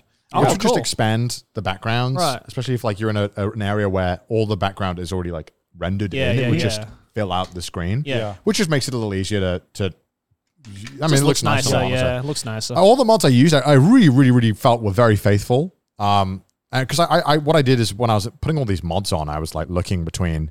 I kept starting the game with and without mods to see if it was like too gaudy or too ugly with Right. the mods. But all of them I really thought made it look really nice. Okay, I need to know now your opinion on this now that you've played 7. All right. Okay. Fuck, marry, kill. Yuffie, Aerith, or Tifa? I'm gonna let you know right now. There is no correct answer. I will In your opinion, fuck Yuffie, based. kill Aerith, and marry Tifa. Based. Okay. What? Okay. All right. So That's the canon answer, right? Yeah, that is the correct answer, actually. yeah, I mean, I feel like it's. I mean, I was really happy that I somehow went 26, 27 years. I think it might be 27 years by the time this is out. I don't know when this. Yeah. Without fucking knowing anything about this game. I knew Sephiroth bad, and that's about it. That's all I knew. Yeah. Yeah. Which almost you didn't know big spoiler? I didn't. I actually didn't. I know someone dies. Yeah. But Okay. I didn't know who or when. Right. Okay. So that must have hit you when it happened. I was kind of shocked because I was Yeah. like, wait, we could have revived everyone else. You're standing there like, Phoenix down, Phoenix down. I really enjoyed it. It was kind of fun because I felt that throughout the 36 hours I was playing it, there was never a point where I felt like I had to grind, which is, again, one of my big pluses for an RPG. Did you have turbo mode on? There was turbo mode that I used for some battles, like random encounters when I was trying to just kind of get through a place. Yeah. But throughout most of it, I had it off. It was just when I was traversing or going around a place. Yeah. But I read every piece of dialogue. I didn't skip any cutscenes. It was very fun. I really enjoyed the story. I think one praise that I can give it, that I feel that I've played other games that don't, other RPGs that don't do this. You have to bear in mind, by the way, I was talking to Pete about this. My first RPG that I ever beat, right, was fucking Blue Dragon on the Xbox 360. Oh, yeah. I remember you telling me this. Yeah. So my exposure to RPGs was dog shit. Yeah. Yeah. So I thought they were all like that. Yeah. Because, that was from, I forgot his name, the guy who founded Square Enix, Squaresoft, and then left to make Mistwalker. Something like that. And then he made Lost Odyssey, which was very highly acclaimed. Yeah. But the first one he made was Blue Dragon with collaboration with Toriyama's Toon Company. Yeah. And so this is supposed to be like one of the GOAT games, and it was just whatever. It was such a shit game. No, I'm just gonna say it was shit. And even like It hasn't aged 15-year-old me could tell. Visually it was fine, but the battle system was clunky and it was boring. It lasted too long. The one thing that was amazing about Final Fantasy VII that I really appreciated is that it always felt like the story was moving. Yeah. Even when it was like bombarding me with convoluted story and dialogue, I never felt like I wasn't progressing. Yeah. And I never felt like I'd hit a wall of like, this is dumb. Why am I doing this? You never felt checked out of the story, right? No. Yeah. And the materia system, which is like their system of managing magic, I guess, or whatever, was really fucking good. I really enjoyed it. It was just a great game. What a fucking fun game. It's a great Do you game. think it's aged well? Absolutely. I think How do you think the story went? it was a little convoluted at times, Right. but that seems par for the course for JRPGs and Japanese media in general. I think the story is the thing that has aged the finest in Final Fantasy VII. The thing that I didn't like about it is that, and this is more so, I don't know how much this is maybe Squaresoft trying to cash in, because they've made so much media adjacent to the Final Fantasy VII universe. It was very fucking annoying having everyone be like, play this game, watch Advent Children, do this, play this, Crisis Core. play Crisis Core, do this. And it's like, shut up, let me play the fucking game. Let me play the game. Are you going to play the remakes? I'm going to wait till all three are out. Yeah. Second one's coming out next year. I know. Yeah, I'm going to wait. I'm restarting my journey on the remakes. I'm just going Yeah. through Have you played every- the original? I haven't, no. Just play the original. You just play the original. The I original. can tell I you, kind of fucking feel loser. Play the original. kind of feel like I'd rather play the remakes now that they're coming out. I don't know. I really enjoy. Well, they're apparently going to change some of the story in the remakes, right? Yeah. If they do, I'll go back That's to what play Yoshi the P original. said. I'm kind of enjoying it, like going through it as it is kind of like coming out now. The next one you got to play, Connor, is 10. Well, I want to play 9 and 10. 9 is 8. 9 What? is... This is the thing I hate about Final Fantasy when I talk about it. Depending on who I ask, I get like completely different opinions. Someone will be like, Yeah. 6 is the best thing of all time. 6 is the and then best, someone will be yes. like, okay, well, see what I mean? And then they'll be like, 10's but 9's really where it's at. 9 has like... 9 I don't know. has, I don't know anyone who's talks about 9. 9 has like be a honest. cult fan base. Like people who have played 9 like fucking love 9. I've played 9. It's a good Final Fantasy, but I think if you want like the kind of next generation Final Fantasy game to experience, like 10 is like the solid one. Yeah. One thing that when I was playing this, that I was kind of sitting there realizing, because this game came out in 1997, 8. which is 1 year after Mario 64 came out. Yeah. Right? And that was revolutionary when that came out. Yeah. I was thinking like, this is never going to happen again, where you play a game like this that just absolutely blows your mind and redefines everything. Oh yeah, it was this game and Ocarina of Time. Yeah. That were the ones that were just like, this is the future of gaming. And it's like playing it, I was like, I could understand. I was like, if I was The hype. between like the ages of 14 and like 30 when this game came out, yeah, I'd probably make my whole personality about this game. I would probably define my entire life on this game. And that's why 6 constantly gets shafted because it was the last 2D this one. would literally blow my fucking mind if this, and it still did in some respects. I'll be honest. Yeah. It was really impressive. I really enjoyed it. I like that. Is it the best JRPG you've played thus far? JRPG? Yeah, I'd say so. Oh, okay. I'd say so. I think Lives up. I think the problem is Final just Fantasy, like all the Final Fantasy Fantasy 7 fans are annoying as fuck. I'll say it. They suck. They are obnoxious, and this happens whenever a fan base knows their game is goated. Yeah. They just become entitled, and they know their game is fucking a banger. It's like the Zelda fans who constantly praise Ocarina of It's Time. the One right? Piece fans now, isn't it? yeah, and the One Piece fans are becoming God, it, and fucking it's like, hell. hey, we get it. But and I understand the visuals are a huge barrier, and it's okay to say that the polygons look fucking weird. Egg beater looking ass. They have the fucking chunky arms and no fucking biceps. Yeah. But the story is a banger. Yeah. Totally.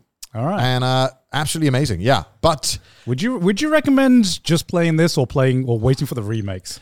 I do recommend playing the original. Because obviously people can be like, oh, watch the original, read the manga, all that shit. Yeah. But I was like, I only get to experience this story for the first time once. You know what I mean?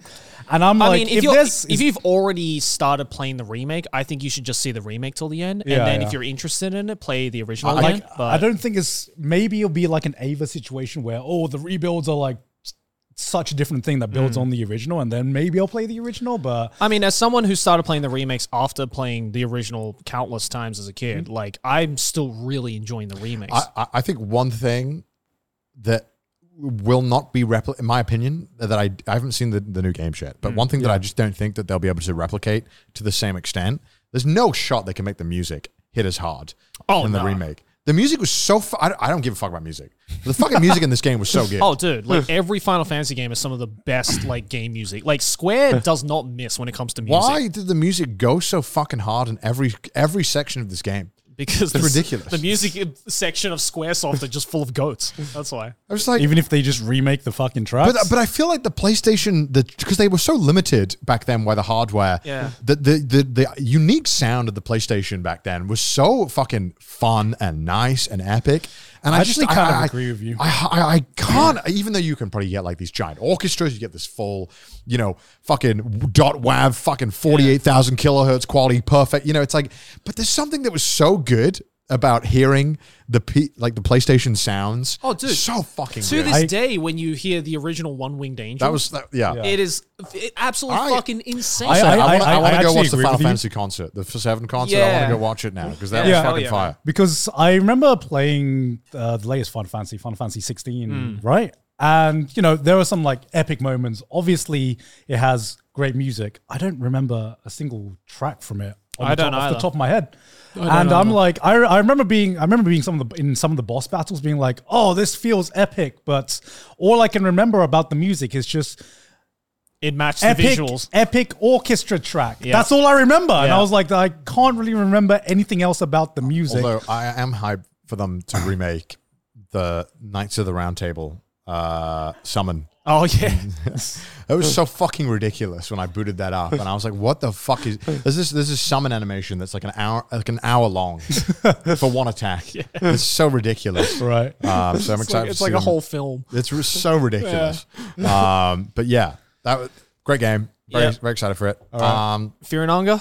Yeah, man. I mean, this kicked off. We know about this Listen, one. I talked about it, but it was so good. It came out in 2018, but obviously I discovered it this year. And my God, what a fucking game. What a game. I still think in terms of RPG, I still enjoyed this and I was more encapsulated by the world than even Final Fantasy VII. Yeah. Yep. I was fucking hooked. It was so dark, so gritting. And the gameplay, even though it was fucking RPG Maker, was so fucking compelling that it got me to be like, hold on now. Let me figure out what's going on in this world. Why is it so fucked up? Yeah.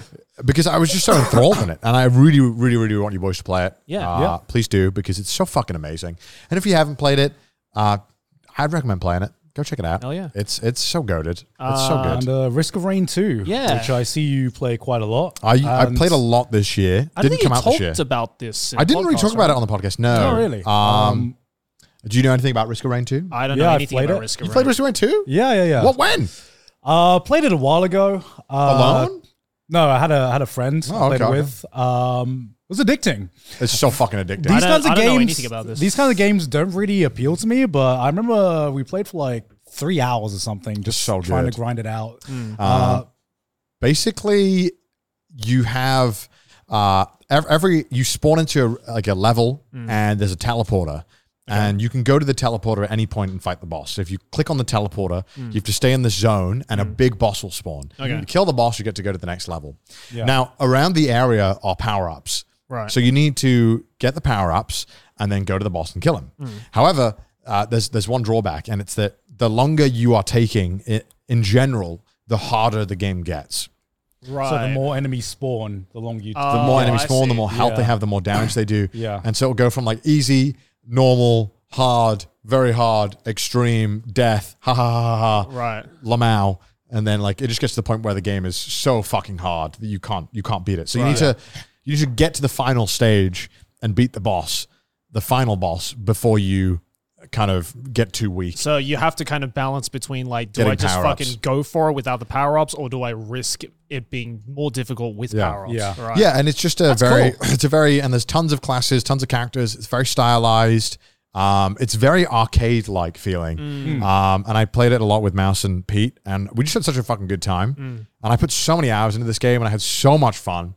And it really kind of captured that energy of when I first played COD Zombies as like a teenager. Right. That kind of like, oh shit, this is just fun doing the exact same thing over and over again.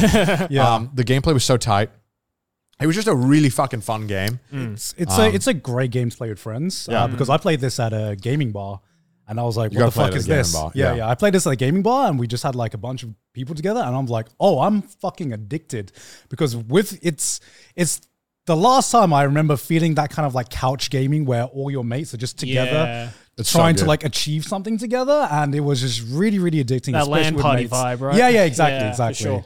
So it's really fun. All right, that sounds and fun. every kind of play style, there's accommodating. That's also fun because only one person can get one power up. So if you pick it up and you should have given it to your teammate, it just leads to just arguments and fun banter. Because you're like, I'm going to take it. You're like, no, fuck you. I should have gotten that one. That would have helped me. And there's just so much like wild kind of combinations of stuff you can add where it gets ridiculous. Your power ups can be scaled infinitely and get crazy because you can get 99 of a power up. Right. And it'll scale it 99 times. And so it can get like real fucking crazy. Right. It's just a really fucking good game. Yeah, that sounds fun. What's the middle one there? Vinland Saga. Oh, right. Vinland Saga. Vinland Saga season I didn't 2, almost, baby. I almost didn't recognize it at first. Wait, is that an anime? Yeah, this was my anime of the year, I think. Jujutsu Kaisen obviously has been a banger, but I think overall this year, Vinland Saga gave me the most complete package that just made me feel Do you know what fuzzy inside. surprises me about Vinland Saga Season 2? I remember when it started airing, everyone was just like, everyone thought that people would get put off by it because of everyone was like, I sleep. everyone thought, and me included, fans get put off. Anime fans can't watch. Yeah. They're like, oh my God, it's so slow. And surprisingly, I think I've seen even more positive, well, not really surprisingly, but I'm more surprised that anime fans have patience. I can recognize peak fiction when they see it. Yeah. Because this is a much slower arc. It's much more character driven than the previous one, much less action. And a lot of people seem to enjoy it even more. Yeah, it was just amazing. Really excited to see where it goes. Yeah. Although I've read ahead a little bit, and going to be very interesting to see how they Still handle. peak. It's still peak. Yeah, hopefully it continues to get a banger adaptation. Yeah. And yeah, I think it was generally my anime of this year. Yeah. I can't think of an anime that I found more compelling. Yeah. That's about it. I mean, it's the go. Yeah. It is the go. I mean, I feel like this year for anime wasn't necessarily a weak year at all. We just didn't get a lot of the strongest anime we got this year were just very much sequels and continuations. And Vinland Saga was a sequel, continuation. Yeah, exactly. That's a sequel and continuation. A lot of anime. There weren't as many strong new originals or new IPs coming up this year compared to last year. I thought. What's the one on the bottom right? I don't recognize that's a YouTuber. I got into it's called Bobby Broccoli. Oh, yes. This guy's I videos also are got so into this guy. fucking good. I saw the video where he's talking about that guy who invented a new element. Yeah, this guy's dope. He's released like I thought that was just fan art of you. That does kind of look like you. Me, I am my favorite thing of this year. No, it's a YouTuber called Bobby Broccoli. He's probably my favorite YouTuber that I discovered this year. Yeah. He made some absolute banger videos. I think every single video I get super excited about, even if I have no interest or don't care about it. Yeah. His presenting style is so unique, and I just find it really, really His engaging. editing's really good as well. It's just amazing content. Please go and check him out. It's really good. If you like documentary style, informational videos with fantastic storytelling, please check it out. It's so good. So that's probably my favorite YouTuber that I discovered this year. Also, shout out to Frederick for releasing a fucking 6-hour EVE Online video. I still haven't finished that one. I haven't finished that one yet. Fucking years. Yeah. That was an the amazing one I also video. want to shout out is very recently Summoning Salt released a Mike Tyson's I haven't Punch Out watched that video, yet. and halfway through the video he talks about himself. Yeah, because I remember he did a video about Punch Out Records and it ended on him being the record holder. He's currently the record yeah, holder. he's really good at Punch Out. And everyone in the comments was like so hyped when you start to hype yourself up. You go, King. Well, it's like when I watched that fucking speedrun about the blue shell any percent. And the guy making the video was the guy who's the world record holder. And I was like, oh. But he was talking about himself in the third person. Yeah. That was very That's funny. so based. So yeah. Also, what else is based is fucking For You. Yamashita that was Tatsuro. probably my favorite. I've listened to a lot of music this year.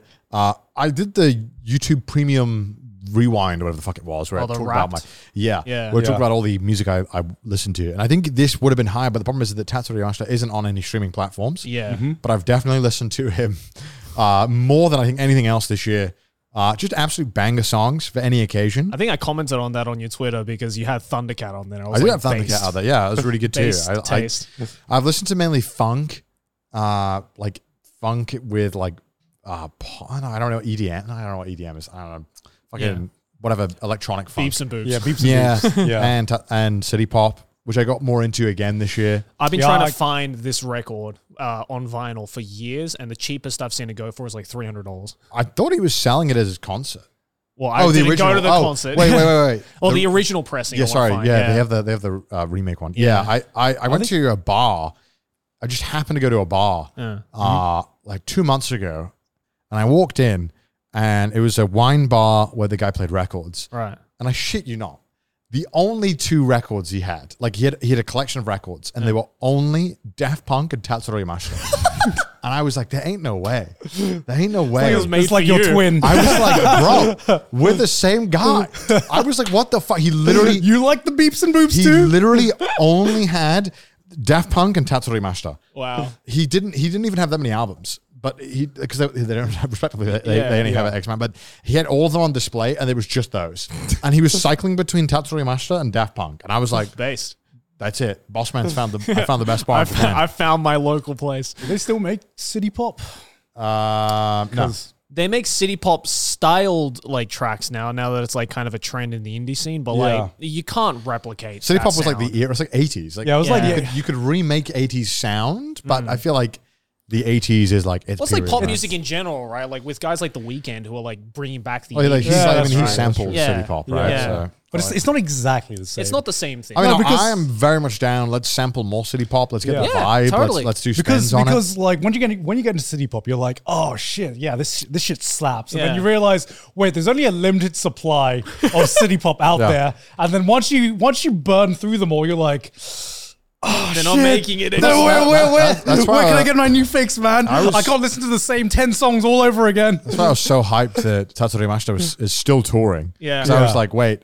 I got really sad when I started looking up a lot of the artists that I liked for City Pop, and a lot of them are just dead. Yes. And I was like, well, I guess they're not performing anytime soon. And I was like, I'd love to go and like appreciate this music live. And, Bygone you know. era, unfortunately. So I was really happy that at least the GOAT, Tatsuri Yamashita, Yeah. kind of the father of all of this, is still touring because it's like, I'm still so fucking jealous you saw him live. and it's been great because The like, one concert you whenever didn't I One go, concert I couldn't go to. whenever I go to small bars now in Japan, especially like when they're like themed about music, I'll be like, Yeah. oh, I like Tatsuri Yamashita. And I swear to God, like this is like a 9 out of 10 bar owners I go to. They're like, oh yeah, I've watched him live. Yeah. And we just start fucking like going off about how much we love him. Yeah, saying you love Yamashita Tatsuro to like a bar man in Tokyo and is the same level as like talking to anyone in the anime industry and being like, oh yeah, Berserk's my favorite. Yeah, manga. right. Yeah. But like it always instant goes down well. respect. Yeah, it's like always great. And I've been having a great, and a lot of times they'll just start playing it for me, and I'm like, oh, thanks, man, I appreciate Yeah.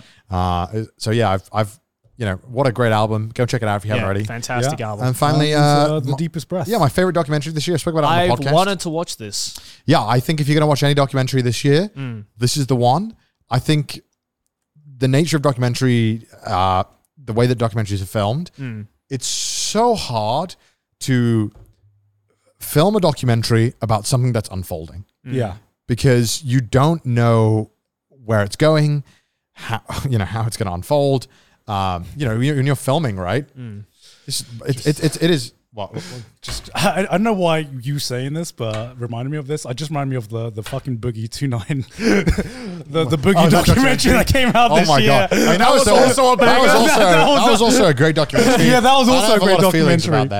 about that. Like this was the hardest part about doing a documentary is that if you do a documentary about a story that's already finished, Yeah. you're going back, you're asking people, hey, what happened? You get a different perspective. Yeah. But it's so rare to get a documentary that is so well made that is also filming everything as it's unfolding. Because you just don't know where the story's going to go. Yeah. And filming stuff is very expensive. Yeah. Having film crews follow people around is not cheap. There's only so long you can do this for. And so the thing that's really amazing about this and soul crushing at the same time is that all of this is unfolding as the people are documenting it and following it. And I won't spoil much about it, but it is probably the most like gut wrenching and heartbreaking story, a documentary I've watched in a very long time. Okay. And I really, really cannot stress enough. I don't give a fuck about diving, but it is just a fantastic, it's like an hour and a half. Just watch it. It's amazing. Yeah. You will have a great time. And I'm so glad they didn't drag it out into like 9 episodes like Netflix loves doing. Yeah. I think a lot of documentaries can be told in 2 hours. Just keep doing that. Not every fucking court scene has to be 8 fucking episodes. I don't need to find out about everything. This is just the golden example of how to make an amazing documentary with the added bonus that it was being filmed as it was all unraveling. Right. Okay. Right. Which is so rare. Really, really good. And the Boogie one was amazing too. But my God. Special shout out to the Boogie one. Yeah. But my fucking God, what a fucking sad piece of media. He's just a terrible person. I do not know why he agreed to do it. I know why I agreed to do it. Because he needed money. Yeah. He's broke. Yeah, that's true. Because he needed more attention Because we're and talking more about money. him. Yeah, We spoke about it now because of the documentary. Yeah. yeah. But like, I watched him on the financial. There's this guy does a video. It's called Financial Audit, and he was on this, and the guy was going through his finances, and it was like fucking bashing your head against the wall. He's like, no, I don't need out that much. He's like, you spend $900 this month on going out. He's like, well, I need to do that.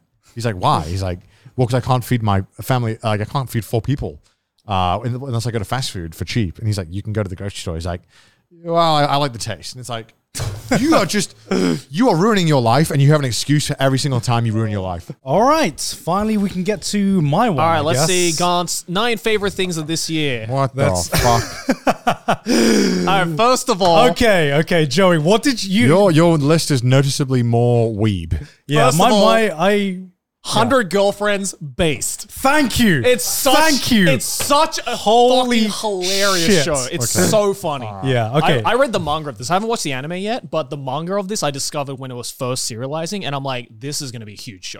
Yeah, I mean, I feel last year we did a lot of traveling, we did the tour and stuff, and I remember saying it last year, I was like, I want to play more games and watch even more shit last year than I did last year, and I did, which is why my My list is very weeb this year, but first off, okay, so 100 Girlfriends isn't necessarily my favorite anime / manga that aired this year.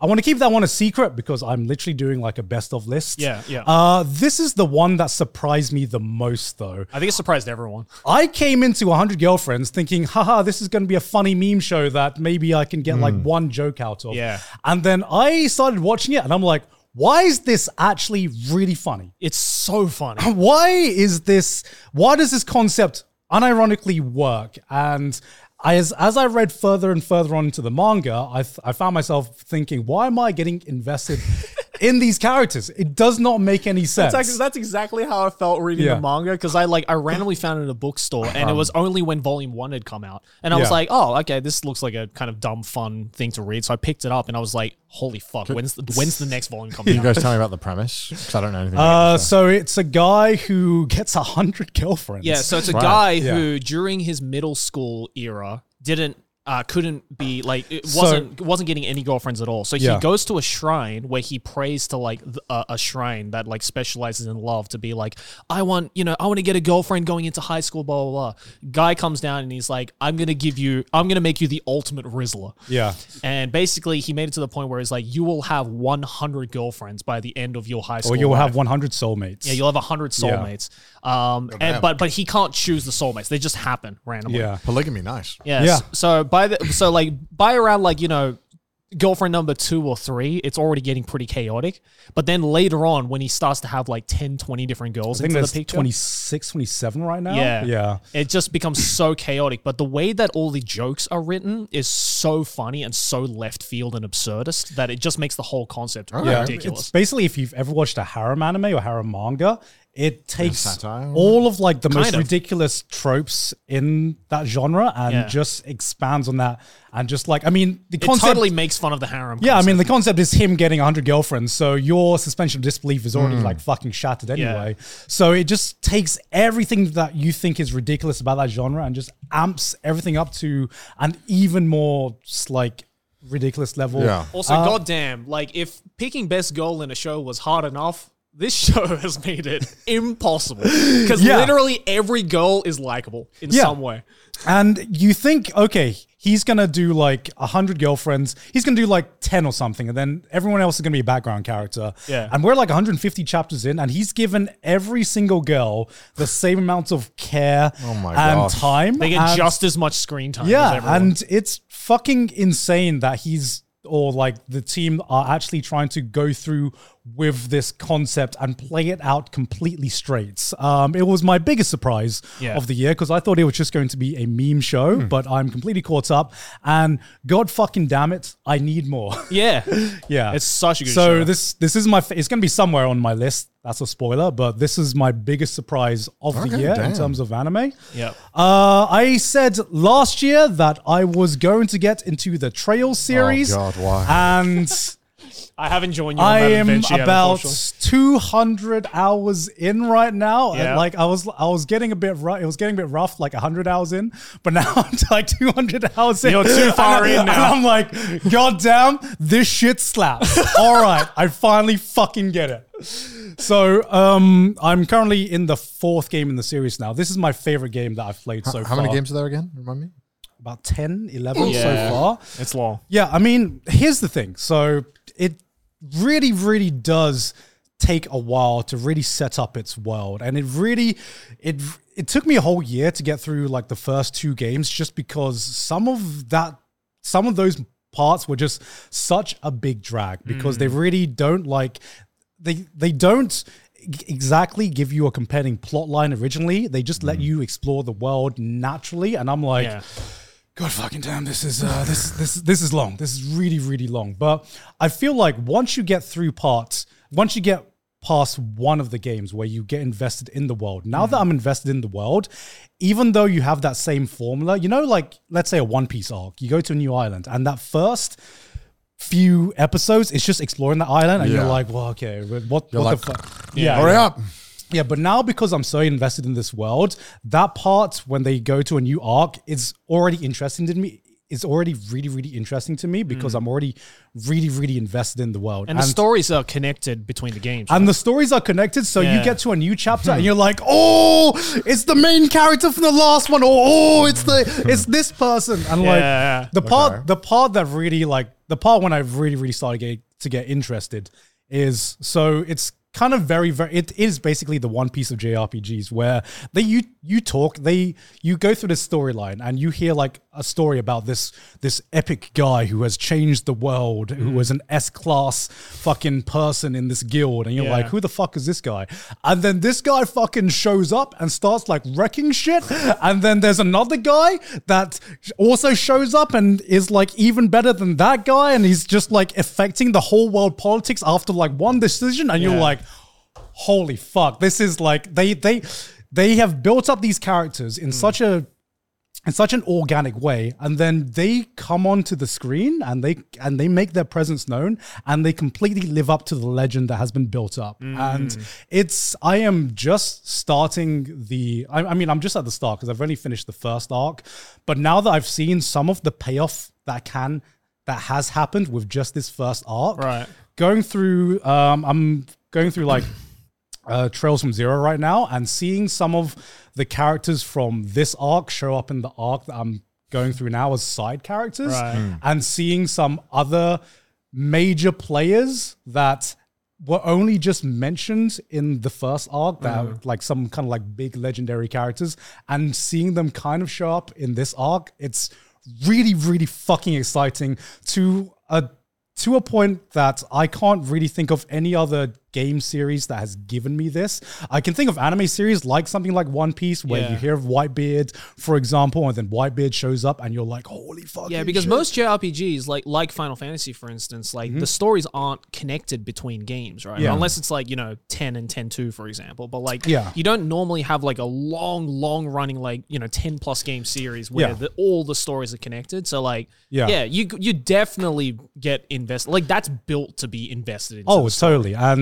And I really want to join you, but damn, it looks daunting. It is. That's why I didn't really play any other JRPGs this year. I was like, I'm going to play everything else first, and then eventually I'll get to it. My JRPG journey has just been Trails in the Sky and the Trails series, and that has been enough. Committed very hard. He's committed, and I think you have to be for this game. Yeah, and I will say, one thing that's similar to Final Fantasy, how you know you have a good game series is that everyone seems to have a different opinion on which one is the best game. So when I started this, everyone was just like, you're gonna get to Trails of the Sky third. Some people say it's skippable. I think it's not, but it's one of the slower ones. And then you liked it a lot. And then this has been my favorite one so far. This is actually the game that got me invested in the series.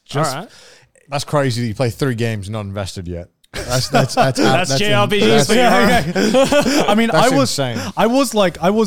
I was invested, but this was like this game out of all 3, because the first 2 are more traditional JRPG where it's just like big, epic storyline, world-ending thing happening. Yeah. And then Trails of the Sky third is just, hey, slice of life. Hey, massive lore dumps about what has led the world to this situation. I'm like, holy shit, this is actually really fucking interesting. I had a similar experience with like Xenoblade, for instance. Like, I didn't fully get invested into the Xenoblade universe until the 3rd game. Yeah. And it took me 1 and 2 to finally be like, all right, this series is kind of goated. Yeah. So I totally get it. All right. So you also put Honkai. Yeah, I mean, I would be lying to myself if we talked about the games that the resident gacha gamer defined our years. I needed to put a gacha game on. I mean, I played so much Honkai Star Rail this year.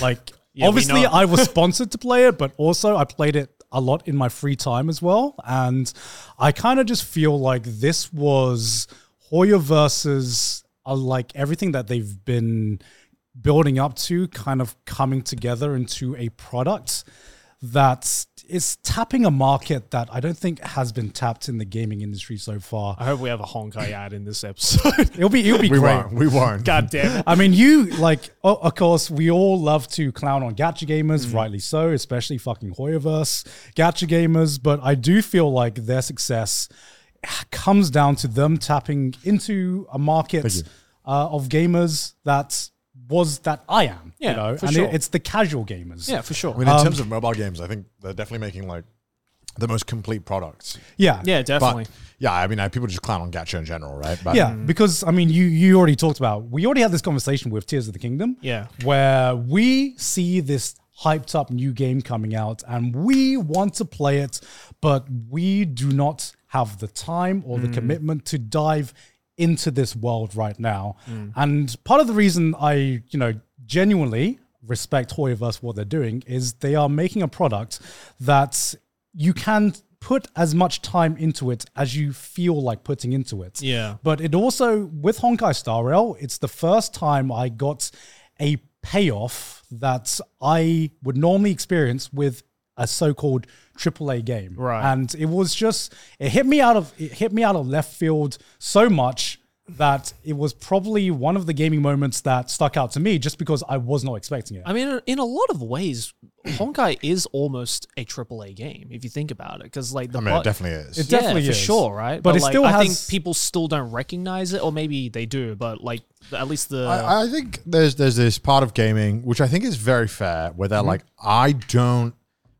we don't want to reward games that require money, right. which I think is fair. I think a lot of gamers they don't respect games that maybe I know you can do free to play and all that stuff, Yeah. but a lot of gamers don't respect games that are like, hey, money please, we can help you. Right. Yeah.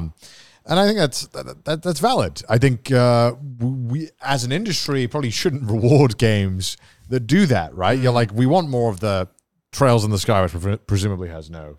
Yeah. No. Yeah. Yeah. You want to reward games that, hey, this is a complete game, give it to Right. me. You know? Yeah. Like, I think people prefer that, and that's almost why people don't want to talk about Honkai or Genshin as these AAA games. They want to keep them in the mobile game category. So like, we don't want you to mess with our pure gaming, Yeah. which has already Yeah. been fucked up a bunch by microtransactions. Yeah. But, but I understand why a lot of people feel that way. Yeah, at the same time, I would love more products like this. If we keep this in, let's say, the mobile market where people aren't a fan of like the gacha system, whatever, my big appeal towards Honkai and Genshin and other games like that is the respect of my time. Is that I can put as much time as I want to put into it.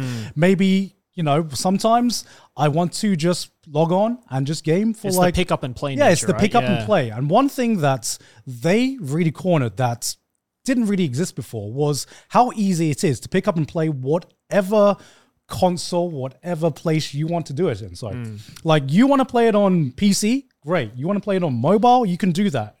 It might not be the same gaming experience, but you can do it, Yeah. and it just makes it so much more accessible to me. And accessibility is such a big reason why they have blown up so much, Right, in my right. opinion, even though they get clowned on by a lot of people. Yeah, one thing I don't respect about the games in general is the whole having to do daily quests, grinding all the time, doing all the stuff. But I know it's how they keep you invested. Yeah. It's how they keep you in the game. So when they release DLC, you care about it. Yeah. Yeah. For sure. But I'm just, me personally, I'm just not looking for a gaming experience that requires me to grind. Yeah. Which is, to me, that's like the biggest slap in it. Like, you can take my money, but don't fucking take my time and shit all over me. All right. This might be a hot take. All right. What the This fuck you definitely gonna is a say? hot take. Okay. It was after playing Honkai Star Rail Don't say what I think you're about to say. that I genuinely was like, I would like more auto battlers Oh, fuck no. enabled in other JRPGs. Oh my god. And okay. Here's what I realized, because there are the two RPGs that are on here right now: Yeah. Trails and Honkai Star Rail, Yeah. right? And the Trails series, I'm sure you experienced this with Final Fantasy as well. There are certain segments where I am doing fucking nothing except going through the world and tapping A or tapping attack. What? Yeah, I mean, but like, this is an RPG and JRPG problem specifically, where they have not figured out how to keep you on your toes without like random encounters or battles that do it. But a lot of the times you can just mash through it. But I feel like that's kind of going away a little bit now. Like nowadays you can choose who you fight. So you can just walk through the field without having to bump into any of the enemies you don't want to fight, right? Like there's a lot of these new aspects where they've learned that, hey, maybe throwing a fucking mob at someone all the time is not helpful. Or you can an do auto battler is this is like This is like inventing a new disease and then giving you the cure. You know what I mean? That's what they're doing. They haven't fixed the problem. Yeah. They're just making a new problem and giving you a new cure. Well, this is the pharmaceutical industry all over again. Well, guys, that's what I like respect heavily about the Persona series is that like, you know, you do have this like kind of idle time between significant story portions of the game. And this is like in almost all the Persona games where like you have the option of you can go to the dungeons and grind for experience, or you can go and do these other things. Yeah. And I think just like having that choice, I think is like a nice balance of like, it doesn't force you to be like, all right, for the next 5 in-game days, you have to go to the dungeons and grind. Otherwise, you're not going to get to this next point. You don't have to do that. Yeah. Right. So I think just like more JRPGs are starting to kind of throw in other options that don't necessarily equate to you having to grind. Yeah. That because a terrible take, by the way, guys. We're not on the record. I don't agree. we need at least one hot take. I don't agree with that. Because here's the thing. Okay, because I realized this during Trails of the Sky, or the Trails series in general. How old is that game? The one that Trails in the Sky, or whatever, the one that you're I playing. mean, I'm even playing through the new Trails series right now. Here's the thing. What I've realized is that most of the good feeling, the satisfaction I get from playing from JRPG systems isn't so much the battle itself. It's the preparation to that battle, right? Yeah. It's getting and I realize this because now that I've complained about the whole item system in Trails before, there was a moment in Sky Third where it just clicked. And then I just had such enjoyment seeing like, you know, getting all these different combinations of orbs into this one character and building like the perfect team comp to do all these different things. Yeah, that's part of the fun. That's part of the fun. And then, you know, you go through most of it and then I only really got the satisfaction during the big boss battles. You know, during the big challenging boss battles, everything else was just me kind of like going through a dungeon and me just like tapping A. Yeah, I mean, that's a problem with that game, not a problem that they've solved with auto battles. I can't think of a JRPG that hasn't felt like that this way. Persona kind of offset that to me because it felt like Persona was kind of the way that Persona did it was the music was so good. And it felt like a weird experience. It almost felt like a rhythm game, playing it with the music. You know what I mean? I mean, especially Persona 5, the battle theme being one of the hardest bangers that Alice has ever made. Well, you know, a lot of the times you can by the skin of your teeth, you can beat a mob, right? And you can get lucky. And so I think the reason why a lot of these games had that back in the day, or why they still continue to do it to an extent, is that like, hey, if every single normal enemy you're coming across is kicking your ass, you got to go back. Yeah. You got to go train up, or you got to rethink your strategy here. So I think it was just an easy way of being like, hey, get to this level for this part. Yeah. But the solution is not auto battling. That is like that's like the solution to heroin is swapping to like cocaine. It's not the solution, but it is a patch that I would, especially through some of the fucking old JRPGs. Yeah. Oh my god, yeah. Some of playing Final Fantasy VIII, I fucking wish I had an auto. Yeah, but that's the problem with the older JRPGs is that they weren't aware of those struggles at the time because it was still a newer concept. And also back then, gaming has also changed now, where people have so many games to choose from, and now the issue is not, am I getting a game that's worth my time? Money. It's, am I getting a game that is respecting my time? Yeah. So back then it was like, oh my god, fuck yeah, I can get 120 hours out of this game. It's like now it's like, oh my god, they're going to waste 120 hours of my time for what could have been a 12-hour experience. Yeah. So I think it's not so much that like, oh, it's, hey, this is respecting my time. It's like, why are they not respecting my time and then giving me a solution where they clearly recognize they should respect my time, but they also clearly are like, no, come back. Please waste your time on us because that's how we get our monies and we get engagement. Get our monies. You know? So I terrible take on. I'll take. Nah, it would make me enjoy turn-based combat even more because I fucking hate turn-based combat for this exact reason. So I mean, like, to me, I separate JRPGs into dungeons, which is just brain dead decisions where I'm like, I'm not really going through this dungeon to make any meaningful go on. From my time playing Honkai, I felt like there was like no depth to the combat system. What do you mean? Like, I play Final Fantasy VII, right? This is a 26-year-old game. Yeah. There's the materia system. Yeah. What a banger. I can make anyone in my party the healer. I can make anyone in my party the tank. Yeah. I can make anyone do damage in any kind of way I want to. I can mix and match all of these systems. Yeah. But that's because they're not limited by having to tell you, hey, by the way, this guy's a 6-star. And his thing is fire, and he's really good at fire. So you should get him and use him. Well, and I feel like that is a limitation that has been spawned of gacha, is that you have taken away my ability to customize my characters and play the game the way I want to play it. You're like, this is this character. They heal good. This is this character. They do true damage. Yeah, they've been pre-selected. You have now made the combat so boring that auto battling is the only way I can experience this game. Like you the only way you have made this game interesting is by making the bosses harder, thus making me have to think, oh, I need this character.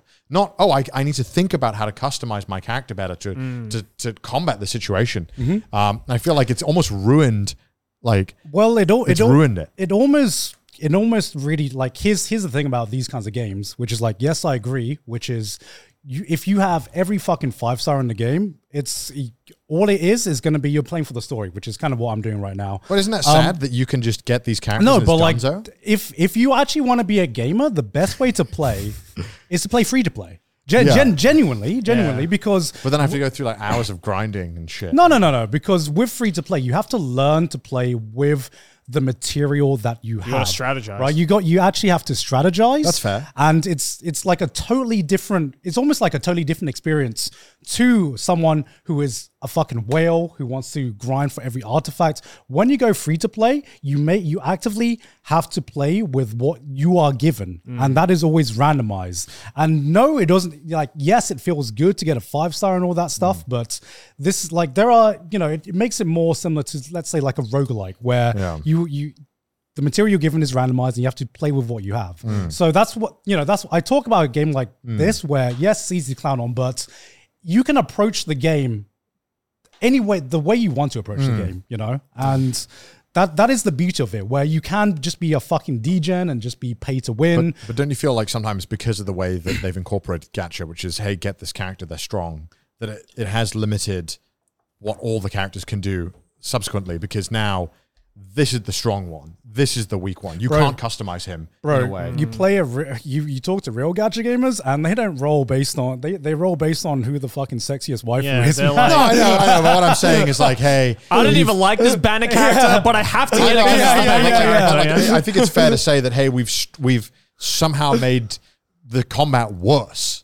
But we've made it flashier, and so we're like, oh, I think it's better. I totally agree. Where the depth compared to fucking Trails or Final Fantasy, I totally fucking agree. This is the bare bones, the bare bones depth you can ask for. There is tiny, but to me, that's what makes it a great casual game. It's just turn your brain off kind of game. It took me like 80 hours to really fully gel with the Trails battle system.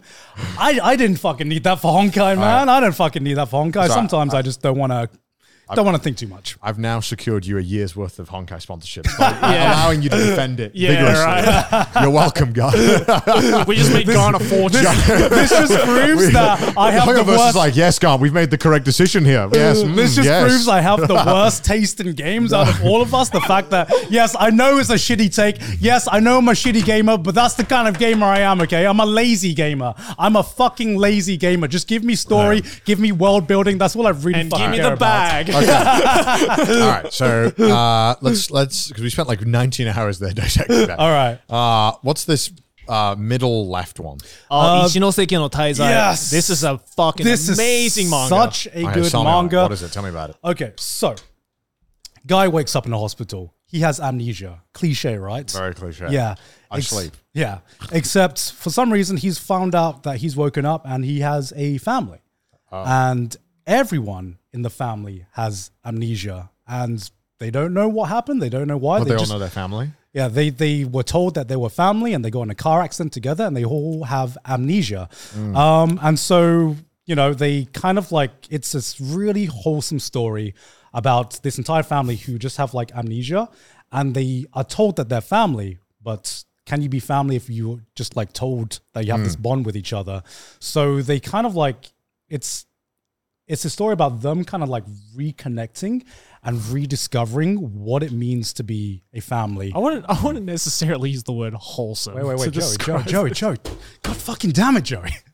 God fucking damn it! Let me I didn't realize you're building up to it. Yeah, My yeah, bad. My yeah. bad. Okay. So yeah, it's a story about them discovering their bonds and like they're slowly discovering, hey, shit, we like being a family together. This is what being a family means. And then they finally get discharged from the hospital. They go home. The main character goes into his room, and his room is just filled from ceiling to ground with the words "die," like just scribbled like everywhere. Just like something has gone on, and he rushes out and he's fucking panicking. And every single family member has had that same reaction after going to their rooms. They're just like, they're like, guys, yeah, What the fuck is happening? Let's have a meal, right? And they don't talk about it. And you're like, holy shit, what has happened to this family? And that's chapter 1. Oh, wow. Right? Cool. And as the story unfolds, you realize what has gone on with each different family member, some of the fucked up shit that has happened behind the scenes that we don't know about, because for some reason, everyone has amnesia. And without spoiling it, that's pretty coincidental. They all and that's slept pretty in the car with the carbon monoxide. Yeah, and that's pretty unusual that they all happen to have amnesia. And it's it just started this year, and it's rare that I have a manga that just immediately gripped me from chapter 1.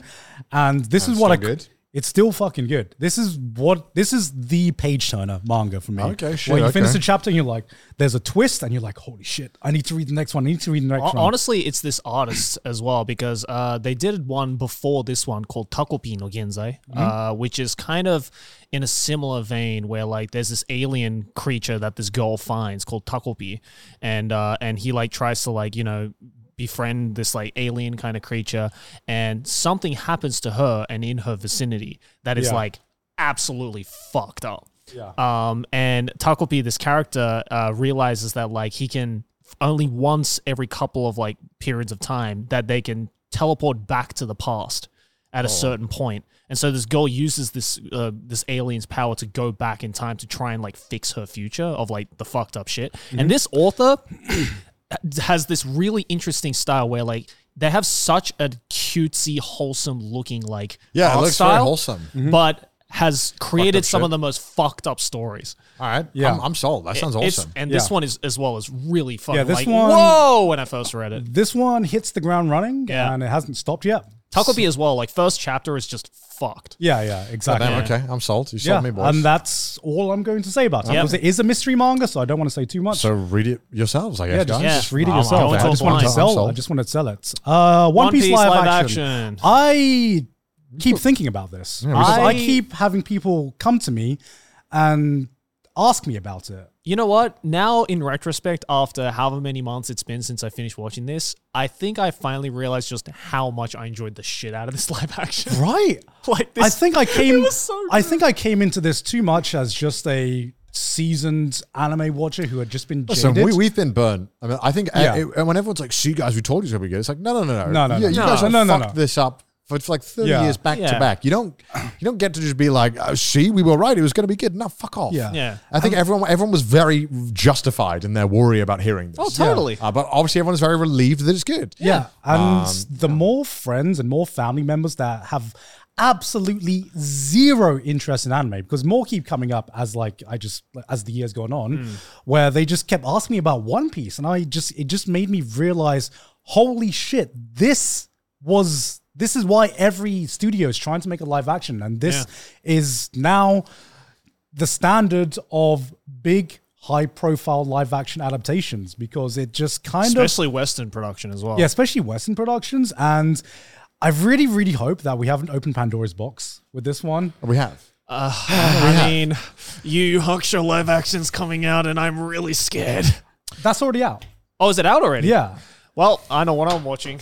Okay, actually, Have you seen it? I've seen a few episodes.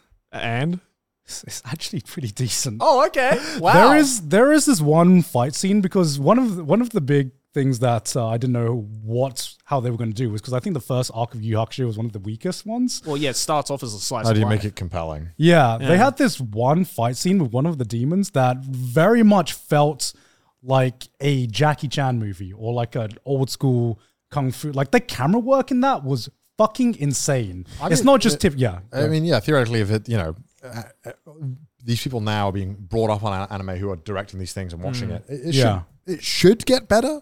And if One Piece has kind of set the stage now, saying, "Hey, look, you can do it," then we should theoretically get more good live action adaptations. Yeah, and it's not to say there haven't been like just as good live actions or better than the One Piece live action. Yeah, because like there have been there's been a couple of live actions I've seen that are actually I think better than the One Piece live action. But it's just we had so many misses in between that time as well. Yeah, still worried about how they'll continue with it. Because that's still the big question. How are they going to bring Chopper into the equation? Chopper, that's my biggest question. How do they? How do they do this all before they all get old? How do you? You have to commit. It's just one of those things where it's like, I think they've nailed it now, but like going forward is like a real big question mark, and that was always going to be tough with One Piece. I think they've done what they've needed to do, and they've introduced One Piece to a larger audience because, God forbid, One Piece fans are the most toxic now anyway, so what's the harm in making more, right? TV works, gone. If a TV show's popular, we got to get them seasons out of it. And how do we do that? I was going to say prior to today that I honestly think that this is the best way to get someone into One Piece. But oh my God, we just got announced today that One Piece is getting a fucking remake? What? They're doing One Piece Brotherhood before One Piece is even finished. Which is probably going to be now the new best way to get someone into One Piece. I guess we'll see how it goes when they start releasing I mean, One Piece fans, we've been eating very, very well this year. We've had Gear 5. We've had the One Piece live action. We've had now a new remake coming out. Because they've realized an infinite money glitch, which is just using the One Piece IP in any way. Yeah. So it's kind of weird to think that One Piece is now peaking after 25 years? Yeah, almost 30 years. Yeah, it's still got new peaks. Excited to see where it goes in the future. Goat, man. All right, everything here was way too fucking vanilla. I wanted to throw in some spice. Yeah, Dude, I wish I could have put a hentai on mine, but I didn't think there was any good hentai this year. This one looks like really fucking artsy. Like what is this? Okay, so this is better than sex. This is a doujinshi. Okay, I figured that much. Hentai this year fucking sucked. It did. It's so bad. It did. This is probably the worst year of hentai since I've started watching hentai. So 5 years. Yeah. And this worst. So it's just the fucking worst year for hentai. Yeah, definitely. I wouldn't recommend this doujin if you want to yank it. I'll be honest. Okay. I wanted to put this on because is this like a metamorphosis? Kind of. Okay, I got that vibe. I was like, this looks too dark and gritty. I was like, man, I didn't realize the menu had a weird ass poster. Oh no, it's just a fucking big ass black box. I thought Alex just fucked up on like the cropping, and I was just like, oh, okay. Yeah. So this kind of takes place in a cyberpunk world where basically sex androids exist, and people can buy sex androids. So Japan in about 20 years time. Hey, we're close. We're getting there. We're getting there in about 20 years. Yeah. And you start like chapter 1, chapter 2, and you're like, oh, the art in this is great. It's kind of got like that cyberpunk aesthetic. Yeah, it looks like a Yoshitoshi Abe manga. Yeah, this is like a Serial Experiments Lane vibe. Kind of. Yeah. Yeah, it's kind of very much that vibe. The art is great. And then they start like developing the characters. And you're like, okay, I'm still like, put your pants away. You're like, okay, actually, I'm listening. You're like, actually, this makes it even fucking better because now I'm invested in the characters as well. And then there is just this one chapter where bad things happen to the characters. Yeah. And I don't think I've had that kind of emotional reaction to a fucking doujin. I think ever. Wow. Like with Metamorphosis, I was like, I know what I'm getting into. I'm like prepared for it. Yeah. With this one, I was just like having a jolly old time, and then like you turn the page and you're like, oh my God. Oh. Is it like Eroguro territory or? I wouldn't say Eroguro. It's what the fuck does Eroguro mean? Like violent gore Jesus porn Christ. era. Yeah. It is very much violent, but the reason I think it's fucking like because it's like to do with androids, right? Yeah. And to do with you know, and to do with like machines. Technically, there's like no gore in it. Right. But it made me realize that it made me feel these like emotions just because I was that attached to some of like the android characters in it. And I was like, wait a minute, is this a really fucking good story as well? And so much so you'd recommend it. So much so, I recommend people experience it. This definitely looks like something I'd get into. Yeah.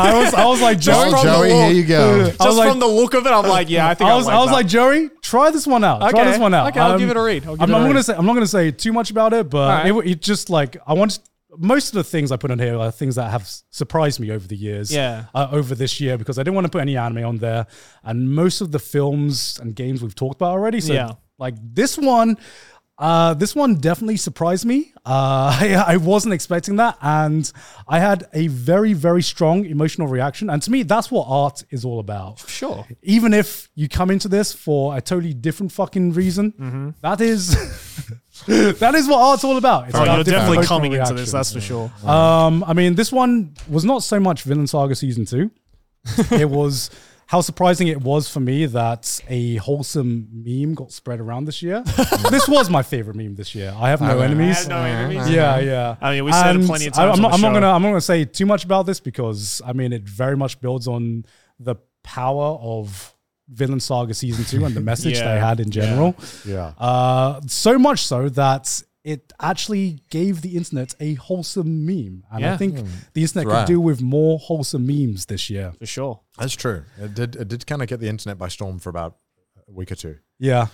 which I appreciate. It's a good meme. The internet was a safe place for about 2 Yeah, weeks. yeah. So let's talk about the menu. Okay, the menu. Did you watch the menu for the first time this year? Yeah, I did. Oh, nice. Yeah, I think I think we did you speak about one this of you guys briefly. mentioned we did it, speak yeah. about this. I actually think I started to slowly get into horror movies this year. And I think the menu Sydney was... is forcing you to. Sydney Yeah. has forced me to, and she's failed many, many times. And I think I'm slowly discovering the. So I had a tough choice between two horror movies I wanted to put on here. One was The Menu. The other one was All My Friends Hate Me, which is what John recommended. I actually went out and watched it. Okay. And that one, I still think about that one. I finished that film and I was like, I hate it.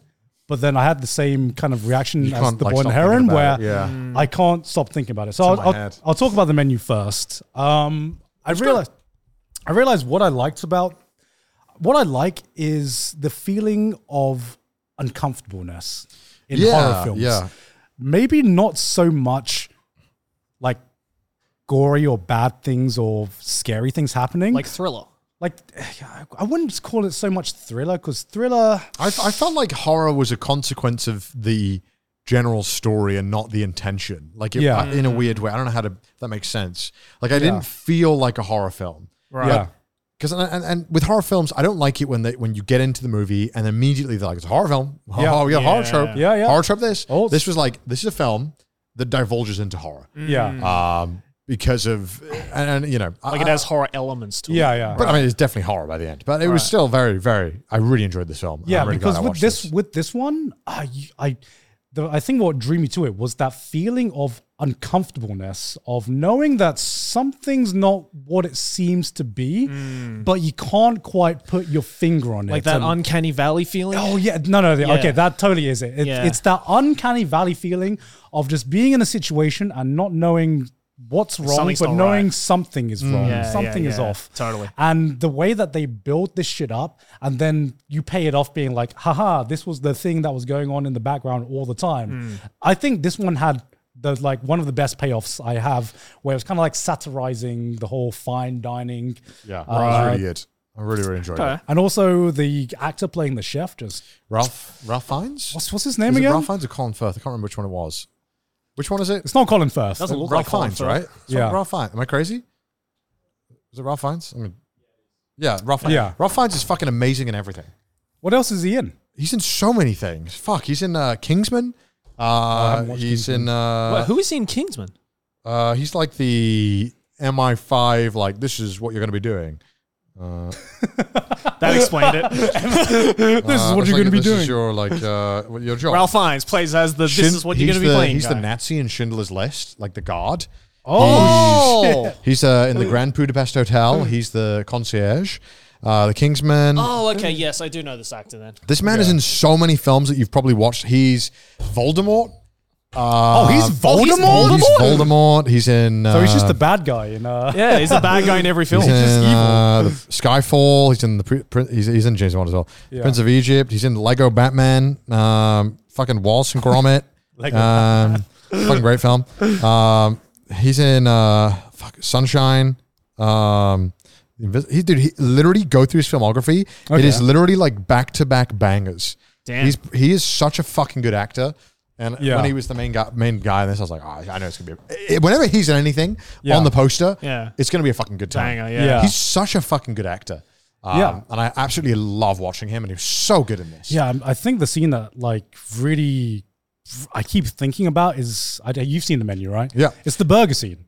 yeah, that's so good. Just seeing this childlike joy of someone cooking, like this fine dining chef cooking this burger. I'm not going to spoil why he's cooking a burger, but he's cooking a burger, and it's seeing this tired old chef finding joy cooking one of the simplest meals you can find was so weirdly heartwarming in such a terrifying story. I was like, oh, this is such a mix of emotions that I'm feeling right now that I thought this is just great filmmaking with great acting. It's not got the most it's not got the most, weird script, the most convoluted script. It's a simple story, but if you just want good horror without seeing something horrific or gory happen, watch The Menu. Okay. If you want a British horror film, and this is, I want to talk about All My Friends Hate Me. Well, I think that's the name. It's the horror film that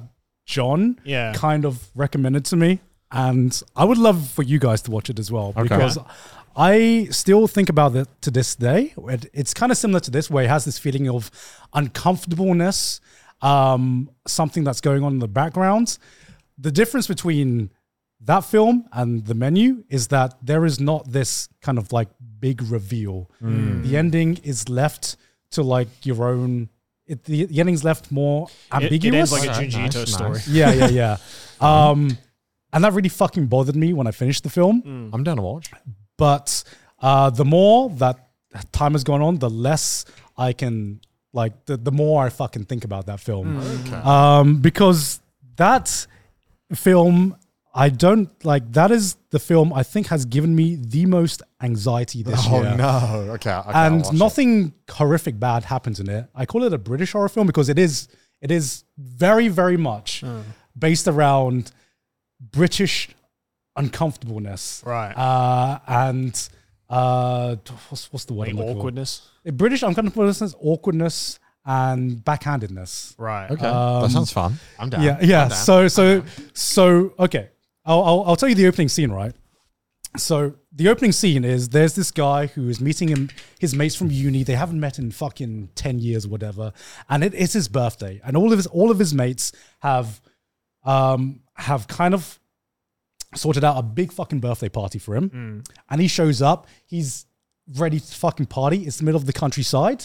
And it's going to be a massive house party. He shows up. He gets the beers out, gets the music out. He's like, hey, guys.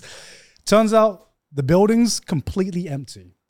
The building's just complete. He's by himself. Okay. And he's like, oh shit, maybe everyone's just late. Maybe I got the wrong time. So he cracks open a beer by himself, starts putting on music, waits.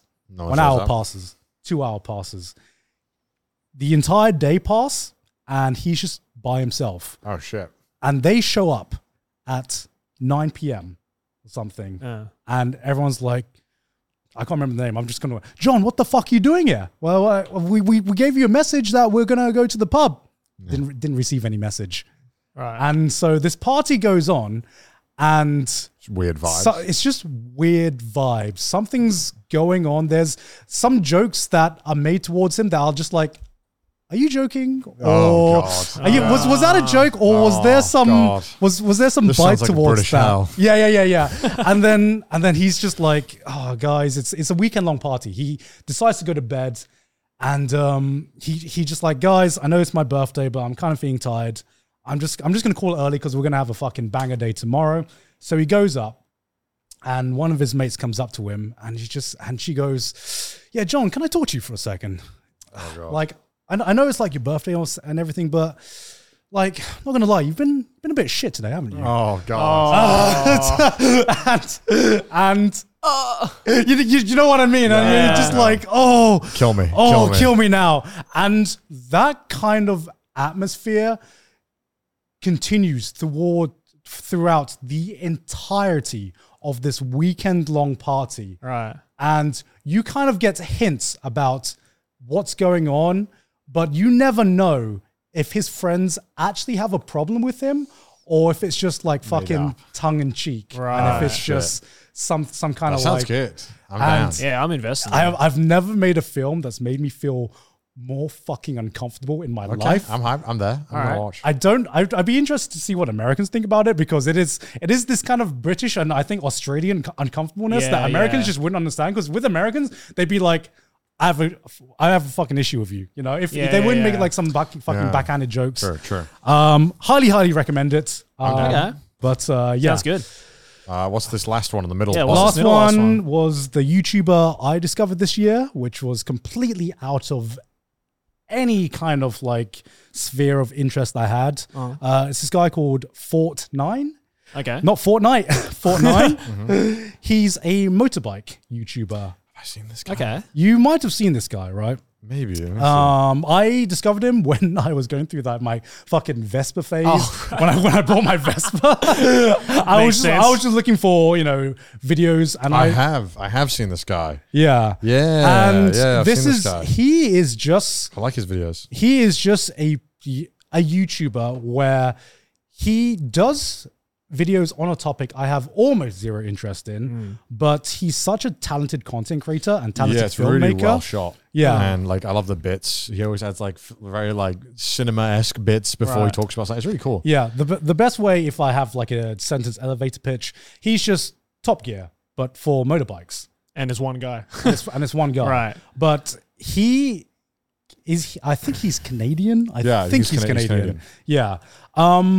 But you may have like zero interest in motorbikes at all, but he presents it in such a way that it's not only entertaining, but it's informational. And thanks to him, I not only got more into like motorbike culture, but I also learned a lot that I thought I had zero fucking interest in. Right. And also, if you just miss Top Gear and you miss peak, like Jeremy Clarkson, watch Fort9.